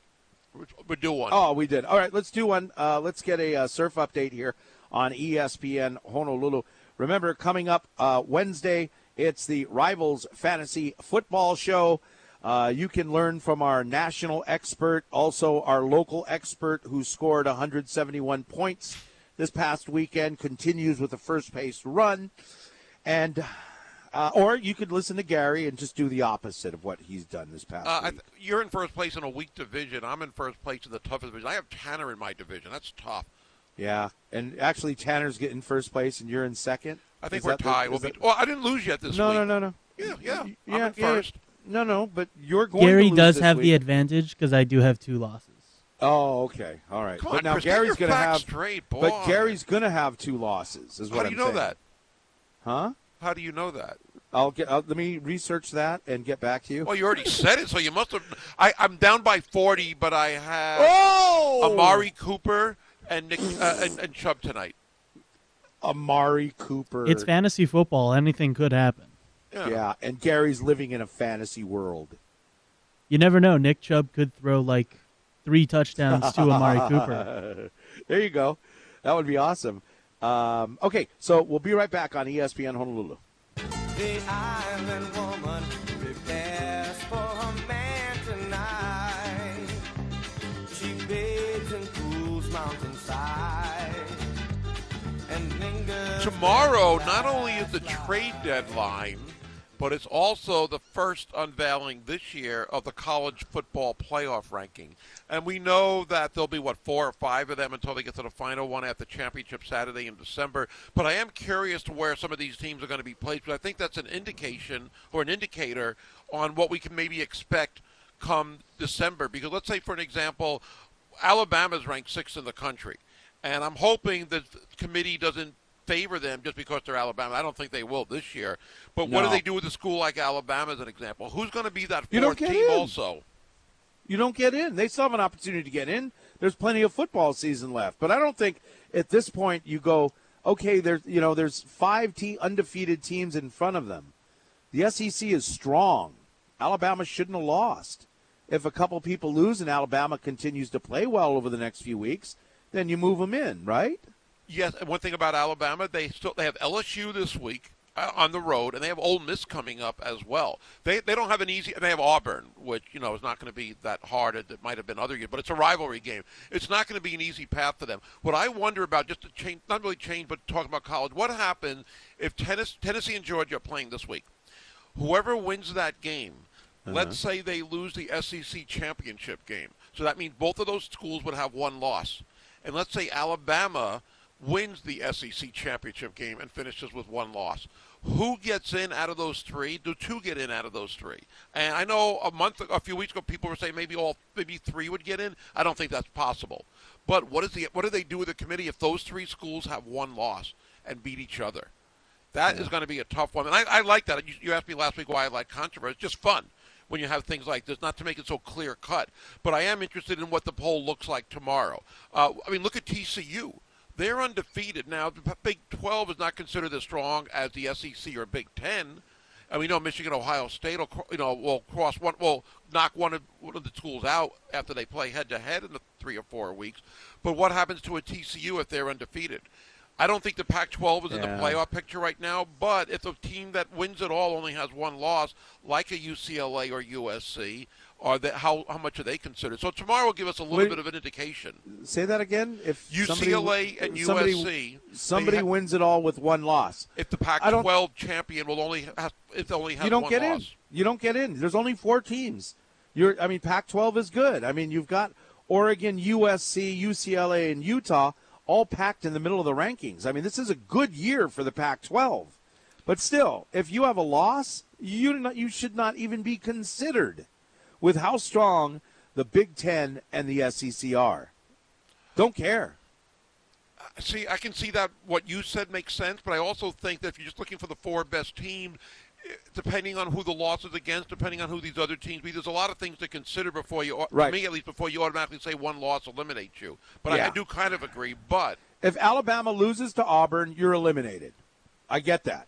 But if somebody like the big, if Michigan plays to Ohio State, one of those teams is going to win and one of those teams is going to lose. Yes. Whoever wins and loses, in my opinion, if the playoffs were held today, which they're not, but in my opinion, they both should still get in. Okay. Sorry. Because that would happen in the SEC. You don't put the shoe on the other foot. That's how strong the Big Ten is as far as Michigan and Ohio State. Okay, but if you have the SEC scenario where the 3 top schools all have one loss, you just said a one-loss team doesn't get in, then what do you do? You don't move up TCU. TCU's not one of the best teams in the conference. But you just said if you have one loss, you don't get in. Right, if you're the Pac-12. The Pac-12 is not going to get in. I think that if TCU, if somebody's going to get in, I would put TCU ahead of anybody in the Pac-12. Okay, that's fine. It totally makes sense. Well, it's an opinion thing, so it kind of makes sense. What about the SEC if they have one loss? Then do you take one team? Do you take 2? You have to, and that's why there's rankings. That's why there's a committee that looks at these guys. Right. That's why I don't think that if Michigan goes undefeated and Ohio State has one loss, I tend to think it's Ohio State that's going to be undefeated. Michigan has a loss. They should still be in the title game. If that's their only loss is to the number 2 team in the country or 3 team, no matter what ranking you're looking at now, that's a loss. But it's not a bad loss by any means. What about Tennessee, Georgia would be not a bad loss. Alabama beating Tennessee at Georgia wouldn't be a bad one. But the same way of looking at the Big Ten, suppose the loser only has one loss and the winner is undefeated, why wouldn't both of them get in? I don't know, and it's just fun to talk about, but it's at the same time, it can get really complicated because you're going to have to break out everyone's schedule and all of that. What I'm getting at is that this is a year that I think that 2 teams from the Big Ten in the college football playoff shouldn't be unheard of. And it shouldn't be like, okay, well, they don't get in, only get one team in because, the SEC, Tennessee and Georgia. Alabama's not the same team they were. This is not the same team they had last year. No, but I think for some reason it seemed, well, not for some reason, but it seemed like they get a little bit more extra on their side as far as the committee because they're Alabama. But I agree that even a couple of their wins have been not that, the A&M win was really close. They almost lost that one. They haven't been as invincible. I think the argument here is really the top 6 teams is you're talking about Georgia, Ohio State, Tennessee, and Michigan. and then outliers would be Alabama and Clemson. To me, TCU, no. Oregon, no. USC, no. Oregon's another one. They haven't lost since the first week of the year to Georgia. They got destroyed in that game, but look what they've done since then. Yeah, look what they've done. They've beaten Stanford, Arizona, Cal. They got Colorado coming up. Okay. Not Murderers Row. We got to take a break. We got to we do this real quick, and we'll be back with more. And your texts at 808-296-1420 on the Zephyr Insurance text line. I do want to let you know about something going on because it is that time of the year, time for high school football. We'll get more into it tomorrow, but the playoffs are coming up here, and you can follow us on our social media platforms or the ESPN Honolulu High School Scoreboard, powered by Scoring Live. Get easy access to all high school football results Friday and Saturday nights. The guys who make this possible, BMW of Honolulu, Kid City, and Ron D over at Ron D Solar Services.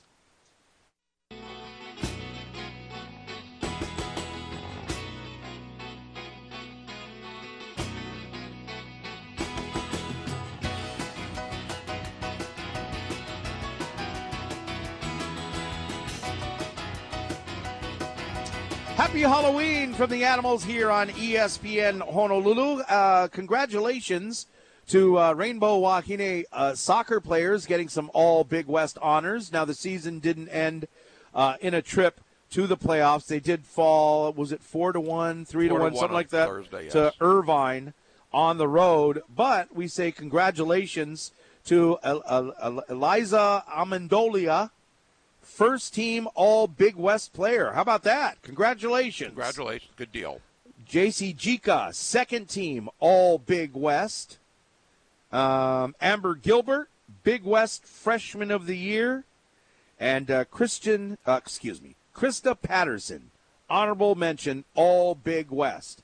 It was a big improvement from last year to this year for Coach Bud and the Rainbow Wahine soccer team. Congratulations. We give you a hand and thank you for a great efforts this year by the Wahine soccer team, huh? If I'm not mistaken, I think Patterson and Gilbert are both freshmen, so the future looks bright, even though they lost Hence 9 the award, seniors. Freshman of the Year. I'm just saying, but they got some young players coming back. Both of them are freshmen, so. Yes. You know what? And congratulations to the Rainbow Wahine volleyball team back in town at the Stan Sheriff Center coming up Thursday and Saturday. But, it was a close one. It was a close one. They win in 5 on the road on Saturday. Number 100 career victory for Robin Amo, so congratulations to her. And they win in 5 against a UC Davis team that I believe is still under 500, so I don't think that was expected going in, but they still are in first place. They have Long Beach State coming in on Thursday. Long Beach State just beat Cal Poly. So Long Beach State and Cal Poly both have 3 losses. Santa Barbara has 2 losses. Our Rainbow Wahine 11-2. So 11-1.